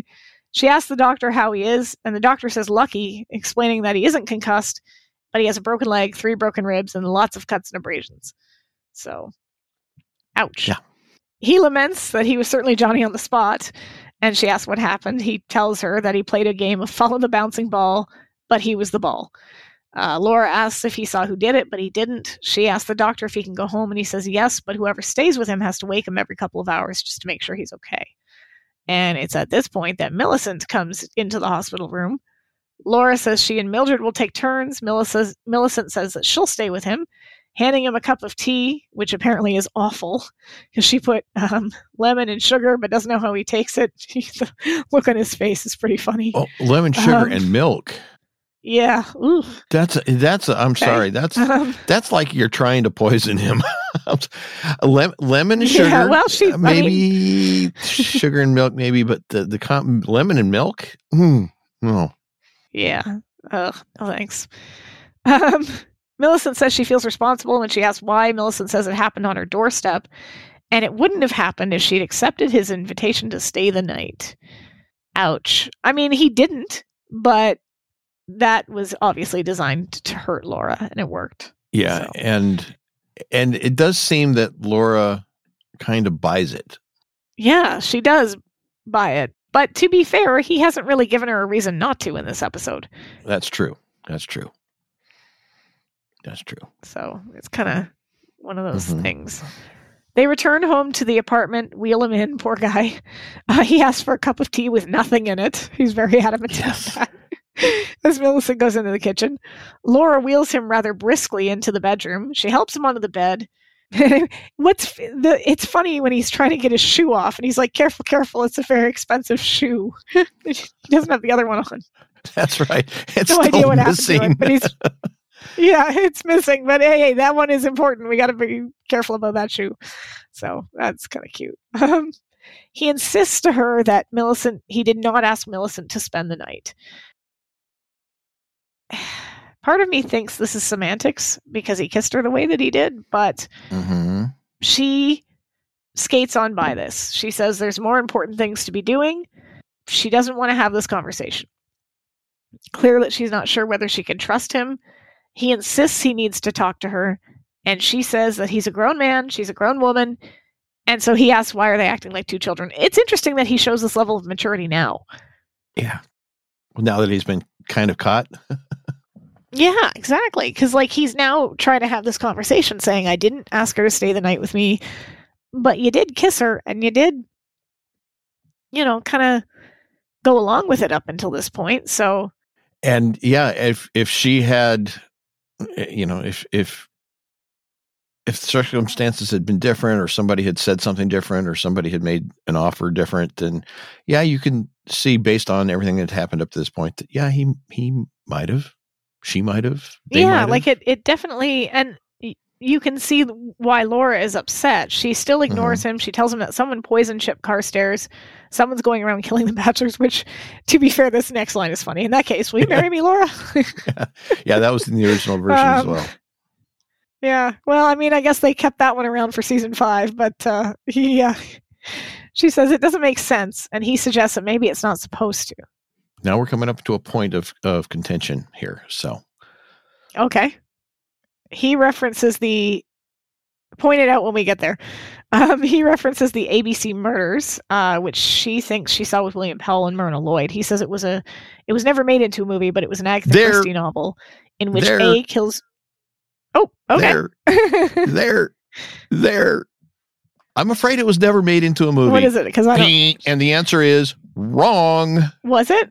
Yes. Oh, okay. I didn't know that. The Alphabet Murders, starring Tony Randall. Oh. Tony Randall as Poirot. It doesn't work, but Tony Randall, Robert Morley, okay, Anita Ekberg, Lawrence P. Bachman Productions, and like Metro Goldwyn Mayer, British Studios, 1965. That seems like an odd thing for this show to get wrong. Yeah, it was turned more into a comedy, kind of like the first movie version of Casino Royale with David Niven. Right, okay. It was based on the ABC murders. And the problem was that at the time that the movie was made, ABC Cinemas was a major chain in Britain.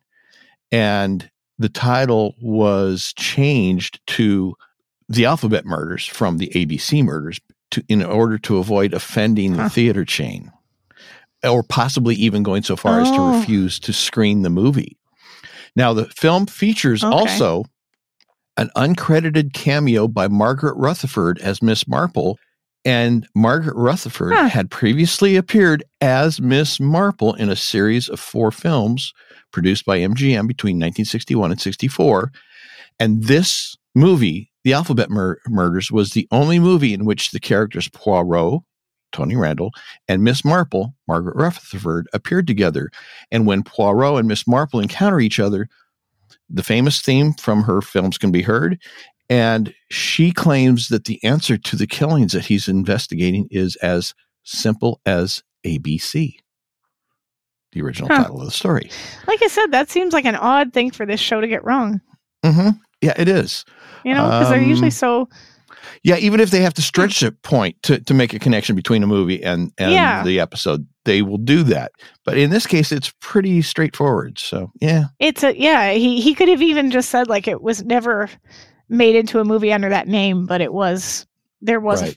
I don't know, they could have maybe not as long an explanation, but given that explanation, right? Right. But yeah, that's weird. So he does say, It's based on an Agatha Christie novel in which A kills B in order to divert suspicion from killing C. And I think that's actually been adapted a couple of other times in other ways, because and it's not coming to me at the moment, but there's a more recent film where that was a thing that happened as well. And obviously it was kind of more of an adaptation as opposed to a direct version of the story. But anyway, yeah, Steele, he says, because he has no motive to kill B, then it would be difficult. The police would attempt to link the two deaths, and they can't, and that would mean A gets away with murder. Oh, I remember. It was there was a film recently, sorry, and the name is escaping me, but Sarah Michelle Gellar was in it, and it was not murder, but it was The Revenge Plot, I think it was called, or something like that. And it was two characters that have been wronged. It was in a high school. They've been wronged by various people, and so they team up and they basically offer to get revenge on the other person, on the other person's person or whatever, right? And that way nobody would be able to tie them officially back to the revenge because it wasn't them doing it. If that makes sense. Was it The Grudge? No, that was a horror movie. Okay. All right. This is it was recent. It came out in like 2023. And it was basically one character had an issue with some characters at her school, and so the other girl, who they didn't go in the same circles, and so they offered to take care of each of their problems for each other. But it's obviously the same idea, because if it's tied back to them, then they would have no motive. So, but it wasn't murder. It was just like, team thing. But yeah, she concludes that the next step would be to figure out which of these men was the intended victim. She realizes that she hasn't seen the fifth batcher yet, Arnold Baskin, because she had to talk to the police, and then the hospital called. She attempts to call him, but his phone is busy. Steele assures her that at least that she knows that he's at home, and she decides that she has to warn him. So she goes to leave, and Steele cautions her to stay away from lemon chicken. She comes back, she kisses his forehead, but before she can pull away, he puts his hand on her face and assures her that he never invited Millicent to spend the night. She says they'll talk about it later. So I don't know, maybe he's taking Mildred's advice to heart now, but it feels weird that he kissed her the way that he did before he got hit by the car. As Laura's leaving, she runs into Millicent with the tea. She tells him she has to go out for a couple of hours. She tells her where the pain pills are, reminds her to wake him, and if she can't, call an ambulance. Millicent frets about how there's so much to remember, and Laura tells her that she can do it, adding to stay close to him, but not too close before leaving. I can't tell if Millicent really is dumb or if she's playing a part. You know, I think she is dumb. I think the conclusion that we arrive at is that she's, I don't know. What do you think? I ultimately kind of wound up leaning that direction too. But initially I was kind of I was leaning more toward the side of she's really not that dumb. She's playing the dumb blonde because that allows her to do what she wants to without people taking her seriously or suspecting her because she's just too dumb to do this sort of thing. You know, it's one of those things where you play into somebody's stereotypes because you're letting them see what they want to see. And by doing that, you're diverting their attention from something else that you're actually doing behind the scenes or in the background that, you don't want them to fly about. It's kind of like with Dolly Parton. When someone called her a dumb blonde, she said it doesn't bother her because she's not dumb and she's not blonde. Yeah. So that was my initial thought. But I think by the time we get to the end of it, I'm still going to say she's not maybe quite as dumb as she puts on, but I'm not going to give her credit for intelligence that she doesn't have. Yeah, okay, that's fair. Yeah, that's fair. So we get Laura showing up at Baskin's. He's sleeping. Janoff is in the room. He sneaks up to him, grabs a pillow. He intends to strangle him when the doorbell rings. He drops his pillow as Baskin stirs and goes to hide in the closet. Baskin wakes up and goes to answer it. And I have a couple of questions about this, which I'll get to at the end of the episode. But Laura apologizes for waking him. He immediately puts his arm around her. She tells him the truth very bluntly. He simply says, "This kind of news calls for a drink." She asks if there is any connection, no matter how vague, between the bachelors, and Baskin says his law firm has as a department that specializes in sports figures. And of course, when he turns on the stereo, it is Vivaldi. So, yep. These guys, it must be a they're rule like, when you're trying to seduce a woman. They all have, they all have a copy of The Prophet. They all listen to Vivaldi's Four Seasons, and they all have these bottles of wine that are specifically bottled in small quantities. Yes. But these are all like these generic things that they think makes them in some way, I guess, seductive or appealing, but in reality just makes them look like arrogant jerks. Like, he Desperate, turns down the lights. Jerks. I love her.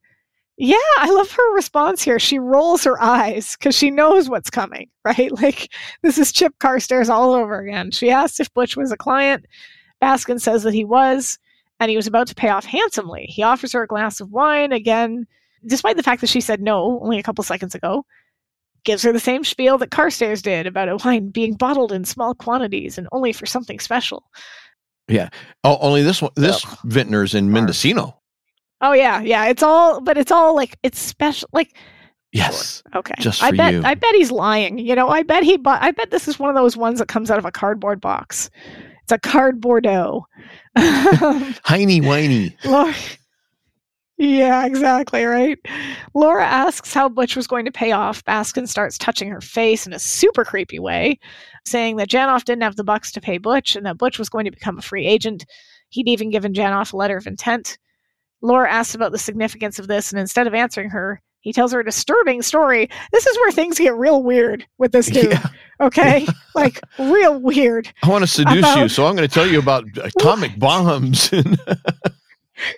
What?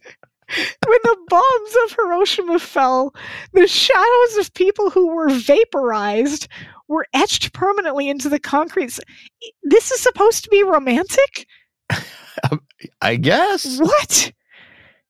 I'll give him points for originality, I suppose. But I've been doing it wrong all these years? Yeah, clearly. You should have started talking about the bodies of vaporized victims of a nuclear attack. Clearly that was the appropriate hit. Like, what? I could have done so much better in high school and college. You could have. You just had to work on your nuclear love pickup lines. That's right. And get some wine from exclusive little vintners that exclusively bottled vintners. Yes. Yeah. Yeah, so he goes into the other room. He sprays his breath. I don't think that's his problem, but hey. Laura follows him, saying that she's trying to keep him alive and asking for a sporting chance. He puts his arm around her, sits him down on the bed, and tells her that the letter meant that Butch was free to look into other teams, leaving Janoff without a star player.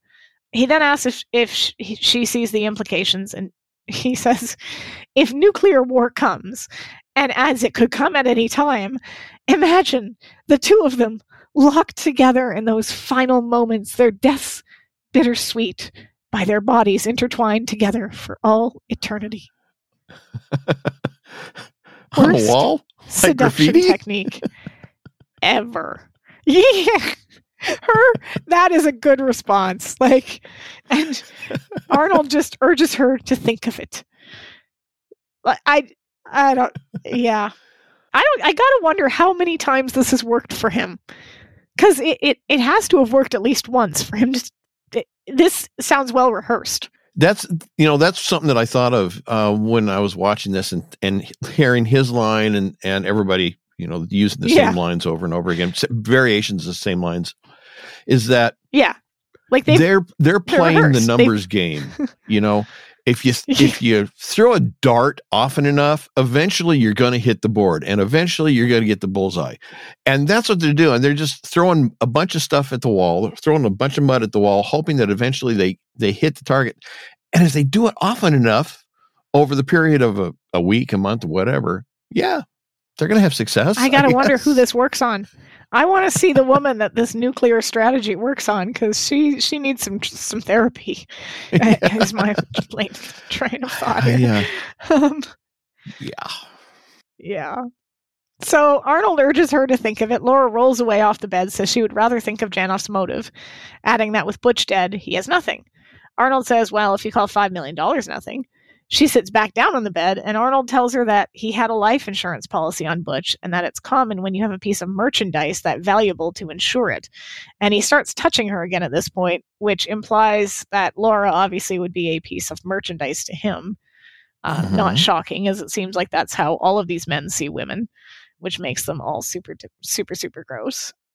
Laura is satisfied that she has a motive for Butch, and Arnold asks, what about the other three? Laura tells him it's as simple as ABC, tells him to lock his windows. She gets up to leave. And then he follows her yelling, where are you going? We were just getting into the significance of nuclear love. Yep. The fact that he thought at this point he still had a chance is ballsy. I'll give him that. Like, desperate. He thought he was still in the game. Yeah. He comes back into the bedroom, notices the windows aren't. Yeah.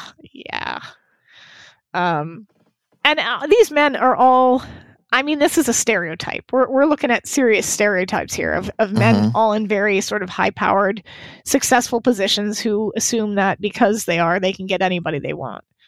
But it's a stereotype because they're out there. These are stereotypes, but they're for sure, real people. Anyway. Yeah. I mean, there's always a tiny grain of truth in any stereotype. There's always that arrogant jerk who thinks that he can have any woman he sets his eyes on. And in this one, I think it's a whole shovel. Yeah, that's true. That's true. He comes back to the bedroom, notices the windows are indeed open, and shuts them. And then we've got Laura comes back into Steele's apartment and hears some very weird noises coming from his room. Shades of love among the Steele. It sounds like groaning and moaning, but very strange. It doesn't sound like love, though. This is if it's love, I don't know what, I don't want to know what you're into. You know what? You do you. But that sounded painful. And obviously she initially assumes it's him and Millicent and starts to leave, only to come back in furious and ready to confront him. She storms into his bedroom, only to see the noises are coming from his TV. And it looks like he's watching, I'm assuming, Tarzan? That's the speculation that I saw on the Facebook group. And okay, yeah. I skimmed through some of the Tarzan movies I could find on YouTube from that black and white era. And I didn't spot anything that looked like that particular scene. But like I said, I was just skimming through them. So it could very well be. There wasn't enough there on the screen to really tell. So, I mean, no, but I mean, that would be, which is good because those would not be good sounds to make while doing the other thing. So I'm glad that it was, in fact, Tarzan. Well, he's fast asleep. She turns off the TV, which jolts him awake. He tells her he took a pain pill. He asks where Millicent is. He says that, she asked where Millicent is, and he says he sent her home and she couldn't make tea worth a damn. He asks where she's been, and she tells him about getting the goods on the murderer. He says, who done it? And she tells him Victor Janoff. She tells him about the letter of intent, and he points out that if he's clever to do all this, he's clever enough to destroy the letter. So he's right. She says, not necessarily. And when he asks why not, she says, because then we can't prove he's a killer. So, I mean, true. Not really I'm helpful. Sorry. That's not very logical. No. He can't have destroyed it, because then we got nothing, Yeah. So this is where Steele references Rear Window and says that she knows that was made into a movie. He then quotes James Stewart, Grace Kelly, Paramount 1954, and describes the plot involving Jimmy Stewart having a broken leg and passing the time watching his neighbors. He eventually comes to believe that one is a killer. When the killer figures out what he's doing, he tries to kill him too. Steele thinks the best approach is to call Janoff and tell him that he has a witness who saw him kill Dr. Ridley at the stables and someone who saw him rig the hot tub and try to run him down. So he's just going to come straight out and say it. See, we've located 3 witnesses already, and we haven't even left the apartment. Yeah, which is kind of funny. He phones, Janoff answers. He asks if he's surprised to hear from him, and Janoff says he'd be surprised to hear from anyone at that hour, which is a good line. He asks how his legs and his ribs are, and Steele says broken. He says, shouldn't you be trying to get as much rest as possible? To which Steele replies, what would you say if I said I had a witness that says they saw you kill Dr. Ridley? Janoff looks a little unnerved and says that he doesn't have the vaguest idea what he's talking about, and he suspects neither does he before he hangs up. Shouldn't the fact that he knew what injuries Steele had, have kind of caught somebody's attention at this point? I mean, it should have been a clue for Laura at least. You would think, because it would mean that he was there, and neither one of them really thinks about this.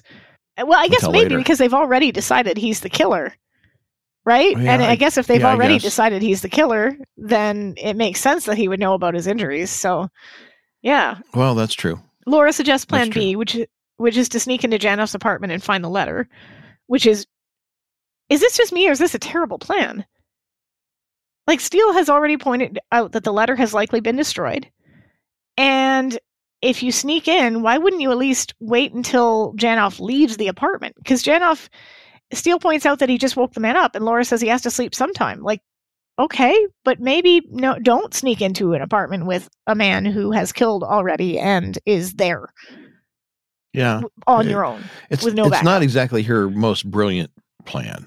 I'll say that, yes. No, it's definitely not. And Steele can't come with her. So, yeah, like maybe wait till he at least leaves. Like, stake the place out. Wait till you see him go the next day, and then have a look through his apartment, because they know he's there already. Right. So, anyway, she decides to go there, sneaks into his apartment, turns on her flashlight, and she is shocked to find he's dead with a gun next to him, which looks like a suicide. So, he's out, which is, again, kind of interesting because it's the first time we've seen an episode where we know who the killer is, and then the killer is subsequently killed by another killer who we maybe don't know that there's a So this next scene is hilarious. Didn't have a clue at this point that there was more than that. It was a party game. Yeah. But this next scene, this is funny. He's in his apartment. He's using a broom. He's trying to get a wine glass down from the little thing it's hanging on. It falls. So he keeps going, breaking wine glass after wine glass after wine glass. And did you notice how much glass there is on the floor around him? So he had obviously already broken a few, and he's determined to get that glass of wine. I guess he's refusing to drink it in a styrofoam cup. I don't know, but it's pretty funny that he's destroying his entire collection of wine glasses just to get one off with the broom.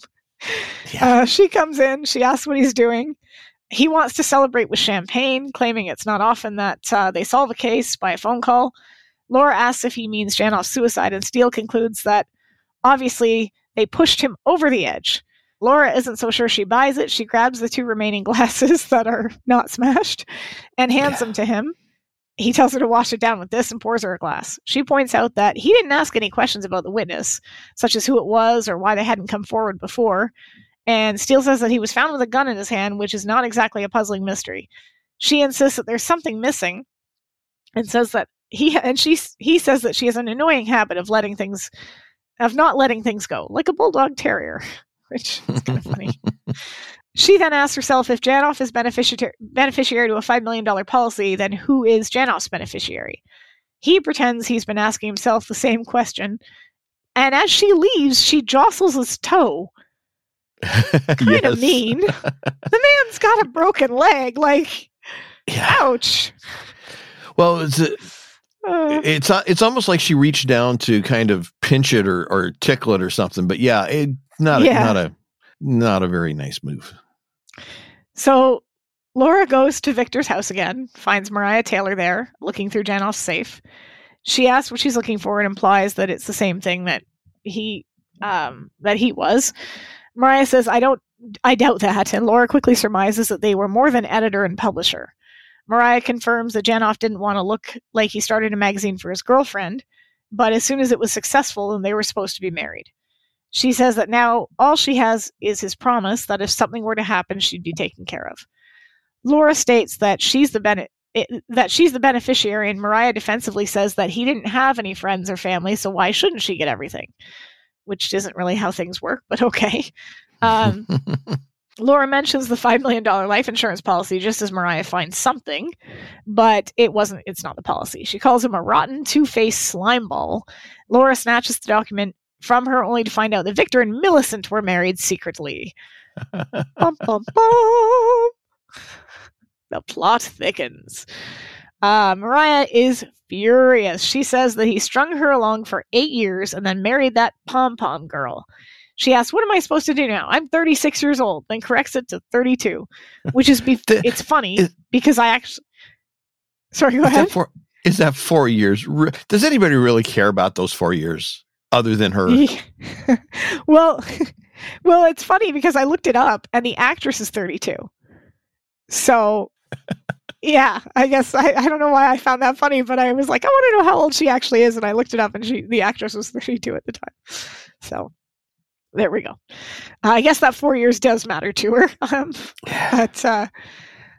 So Laura asks if she happened to see an insurance policy on Butch, but Mariah's too upset to hear her, so she asks again. She tells her that if anything had to do with the hockey team, it will be at the arena, and then goes back to pacing, saying that without Victor's backing, she's going to be walking the streets after the magazine folds. She says she'll kill him, and Laura says, sorry, Mariah, Millicent beat you to that too. That was a bit mean. That was smug. That was a bit mean. That was smug. That was kind of like... that's what I had in my notes. I was like, she seems pretty happy about that. Like, I mean, I know neither one of I don't think Mariah is necessarily a wonderful human being, given how cavalier she was about all the bachelors being killed. But at the same time, like, this poor woman's just been devastated. I don't know. It seems like a kind of a dig. Mean. Very mean. Yeah. So we go to the arena. She breaks into Victor's office, rifles through his desk, finds nothing, attempts to open the filing cabinet only to hear the door being opened, so she hides behind a wall, and Arnold Baskin walks in. He goes over to the filing cabinet and searches it until he finds a file. He pulls it out, walks over to a mirror where he's about to look at it. Instead, he sees Laura in the mirror. She runs for the door, but he blocks her and tells her that she doesn't stop running from him, she's going to get the feeling that she doesn't, if she doesn't stop running from him, he's going to get the feeling she doesn't enjoy his company. She says she doesn't want to interrupt whatever it is he's doing, and he grabs her, basically, walks her over to the filing cabinet, adding that he's always found women accommodating. Laura asks if he and Fairbush were engaging in nuclear love, and he says that she is so energetic. Ugh. So Millicent's getting around, and here, I guess, brings me to my question. So he and Millicent are clearly in on it together, but Janoff almost killed him. So did Janoff and Millicent plan this together, and then she went behind his back and brought Arnold into it, or how did that work? That's a good question. Let's see. So because Janoff Arnold is was trying almost to kill a victim. Arnold. Right. Well, maybe Millicent is just, maybe she's a lot smarter than we give her credit for, because either way she wins. Maybe this comes back to the question of, was she dumber? Yeah, that's true. Because either way she wins, That's because true. if Janoff kills off Butch and all the rest of the bachelors, she's still got Janoff and whatever money he has, and then of course she could kill him. Or she could just let him go to jail, in which case she would take over control because she's his wife, and so naturally it would fall to her. Or if Arnold kills Janoff, then she still inherits, and she wins either way. True. Yeah, that's a good point. So I guess maybe she's not as dumb as we she is a thought. little smarter than we gave her credit for. Yeah. So Laura says she was also the only one able to get close enough to Janoff to shoot him point blank, that nobody would suspect a ditzy cheerleader. He says that Millicent's deficiencies have their advantages, and Laura says she should have realized that Millicent needed someone to plan it. So they're still assuming that Millicent isn't all that bright, but you're right. Like, she probably was playing them both, right? He adds that it was quite a good plan, unaware that she is using him for information. He adds that all the evidence points to Janoff as a killer, and with their help and expert sleuthing, he points out that it'll look like Janoff was hounded by Steele into committing suicide, and Laura adds leaving the grieving widow to collect. Baskin says only as soon as he rectifies a technicality, adding that she isn't the brightest lady, as Laura pointed out. She mistakenly signed a prenup, which limited the amount she could get from Janoff. Would that count in life insurance as well? The man's dead. Well, I thought prenups only counted for divorce. I looked that up because I had that same question. And Okay. what I found was that prenups can include any portion of the estate or anything that would be typically inherited by somebody, because the prenups can actually include death circumstances. So I didn't think so either. But yeah, when I looked it up, it was like, oh, really? Seriously? You can have a prenup that covers the death of the principal, and that seems kind of petty. Yeah, I mean, yeah, ouch. So yeah. All right. I guess if you really want to stick it to somebody, yeah. Well, maybe don't marry them if you're going to go that far. There's that too. Yeah. I mean, if you've already decided that you need to plan for failure of your marriage and relationship, it's probably not going to work out in the long run. Yeah. Yep. He scrunches it up, saying that once it's destroyed, he will be what he's always wanted to be, a mogul. Okay, another question. Wouldn't the lawyers for Janoff's estate have a copy of a prenup? One would think. Yeah, okay. So maybe Mr. Baskin is not the smartest tool in the shed. Or That's maybe he'd already arranged to have that copy destroyed. Maybe. And he is supposed to be, he's the lawyer, right? So I guess maybe he drew it up. So yeah, okay. Arnold picks up the phone, commands her to get Steele over there. Laura says that he doesn't know anything about Millicent or Arnold, and he laughs and says, "You expect me to believe that you're aware of something the great Remington Steele isn't?" Ouch. Right? You're obviously just an errand girl. Okay, that's literally... I wrote, he adds that she's... Yeah. Yeah, and she... Yeah, not impressed. Not impressed. No. Yeah. Steele is throwing the cards into a hat. When the phone rings, he rolls the wheelchair over to answer with some difficulty. From Steel Framed? I think so. Yeah, I think it is. I think it is her hat. When he answers the phone, Laura is extremely formal with him, the way an employee would speak to their boss, right? She gives both her first and last name and calls him Sir, asking him to come to the arena. Steele says that he is somewhat incapacitated at the moment. She says, "It can't be helped, sir," which obviously... her hand starts making its way to the letter opener. He asks her if someone is there, noting that she sounds formal. She says no and stabs Baskin with the letter opener and makes a run for it. And this brings us to one of the funniest bits of physical comedy. It's just hilarious. And frantically trying to roll himself out of that apartment. My understanding is that much of the physical comedy here was Brosnan's idea. Maybe not all of it. And that's another thing I wanted to check in the script, if we could get a later version that was closer to the version shot, how much of it was scripted in this. But I understand at least the fight with the ficus was Brosnan's idea. Oh, that was funny. That was good. And here's my question. He grabs the keys to the Auburn. Was he planning to drive with his leg? And why not just call Fred? Pick up the phone, call Fred. Fred takes him to do crime. Surely he, I guess. So yeah, I don't know how he was planning to drive with his leg in a cast, but the fight with the ficus is really funny. That is a good moment. He opens the door to find Millicent there. He asks him to get her to the car, not realizing obviously she's the danger. Meanwhile, Basket is still chasing Laura through the arena. She has to double back and ends up in the stands. She throws her purse down the stairs and goes up to the upper level. Baskin comes in, sees the purse, and goes down, which is smart.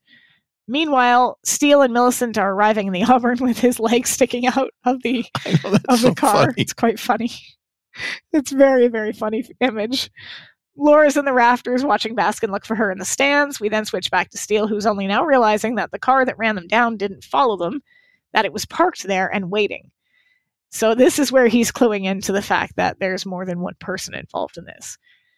She wheels him into the stands as he keeps talking, wondering how Janoff knew his exact injuries when the only people who knew were the doctor, Laura, him, and Millicent. Again, this is one of those moments where, again, if they already had decided he was the killer, so that would make perfect sense. But I guess they had to remind the audience of that because this is where we're supposed to get the penny drop that she's in on it too. That we already know that. Thinking about it, Janoff would know that Steele had been injured and was in the hospital, but he wouldn't know the specifics. Broken rib, broken leg. That's true, actually. Yeah. So that's true. We're back to where we started. So, yeah. Boy, it's been a ride. Yeah, you're right. Boy, you really are smart, Remy. But this is where, that's where the penny drops. And he says it's not the most eloquent confession, but he'll accept it. She says so much for lasting relationships, and then adds, bye-bye, Remy, before attempting to dump him down the stairs, which is funny. Laura swings on a rope, very much the same way Steele did in Scene Stealers, and hits Millicent before she can hurt him. Steele says, "That's my girl," which is really quite cute, and then urges her to get up. Meanwhile, Baskins found them and runs up the stairs towards them. But in her fight with Millicent, Laura accidentally knocks him down the stairs. Poor guy. And he hits Baskin and falls out of the wheelchair. Laura kicks Millicent and then punches her out, which is quite funny. And then does the thing where she shakes her hand, right? Because, of course, you have to. Yep. Poor Steele. He now has 2 broken legs. Yes. Laura's bringing him something to read, some candy, some flowers. She apologizes to him for breaking his other leg. He says it's fine because she saved his life and broke his limb, which is kind of cute. Yeah. She insinuates it's poetic justice for carrying on with Millicent and Mariah. I'm not sure that is correct. Yeah, I don't think that it really deserved broken bones, but yeah. Well. He says it's all behind them now, and he just wants to stay home with that special someone. Laura says, when you find her, give her my best. She gets up to leave, and he asks where she's going. She replies that Mariah has chosen another set of bachelors, and she asks Laura to check them out and see if they're all right.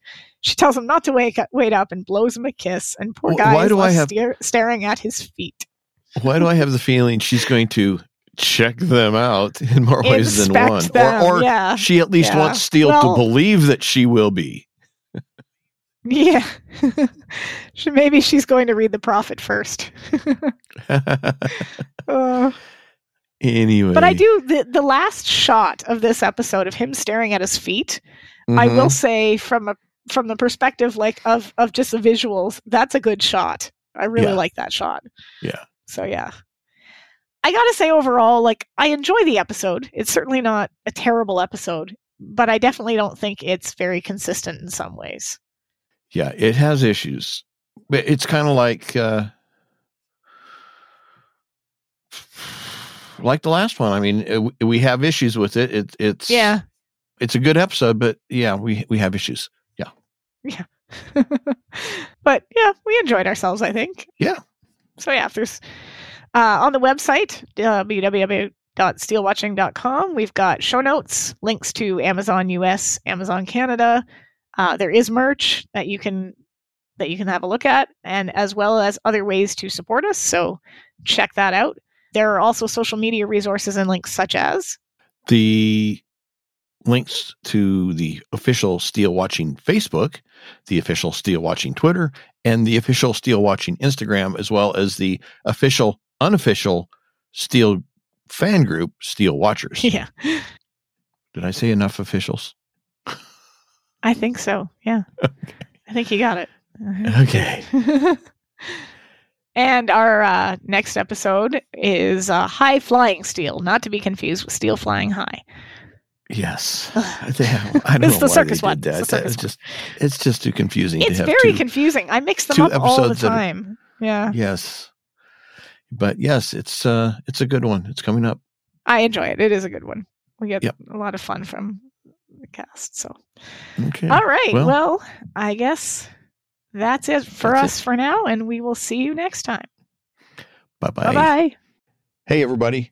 Eric and Sarah here. Just a quick announcement to let you know that, yes, we do appreciate everyone who listens, participates, and supports the podcast in whatever way you do.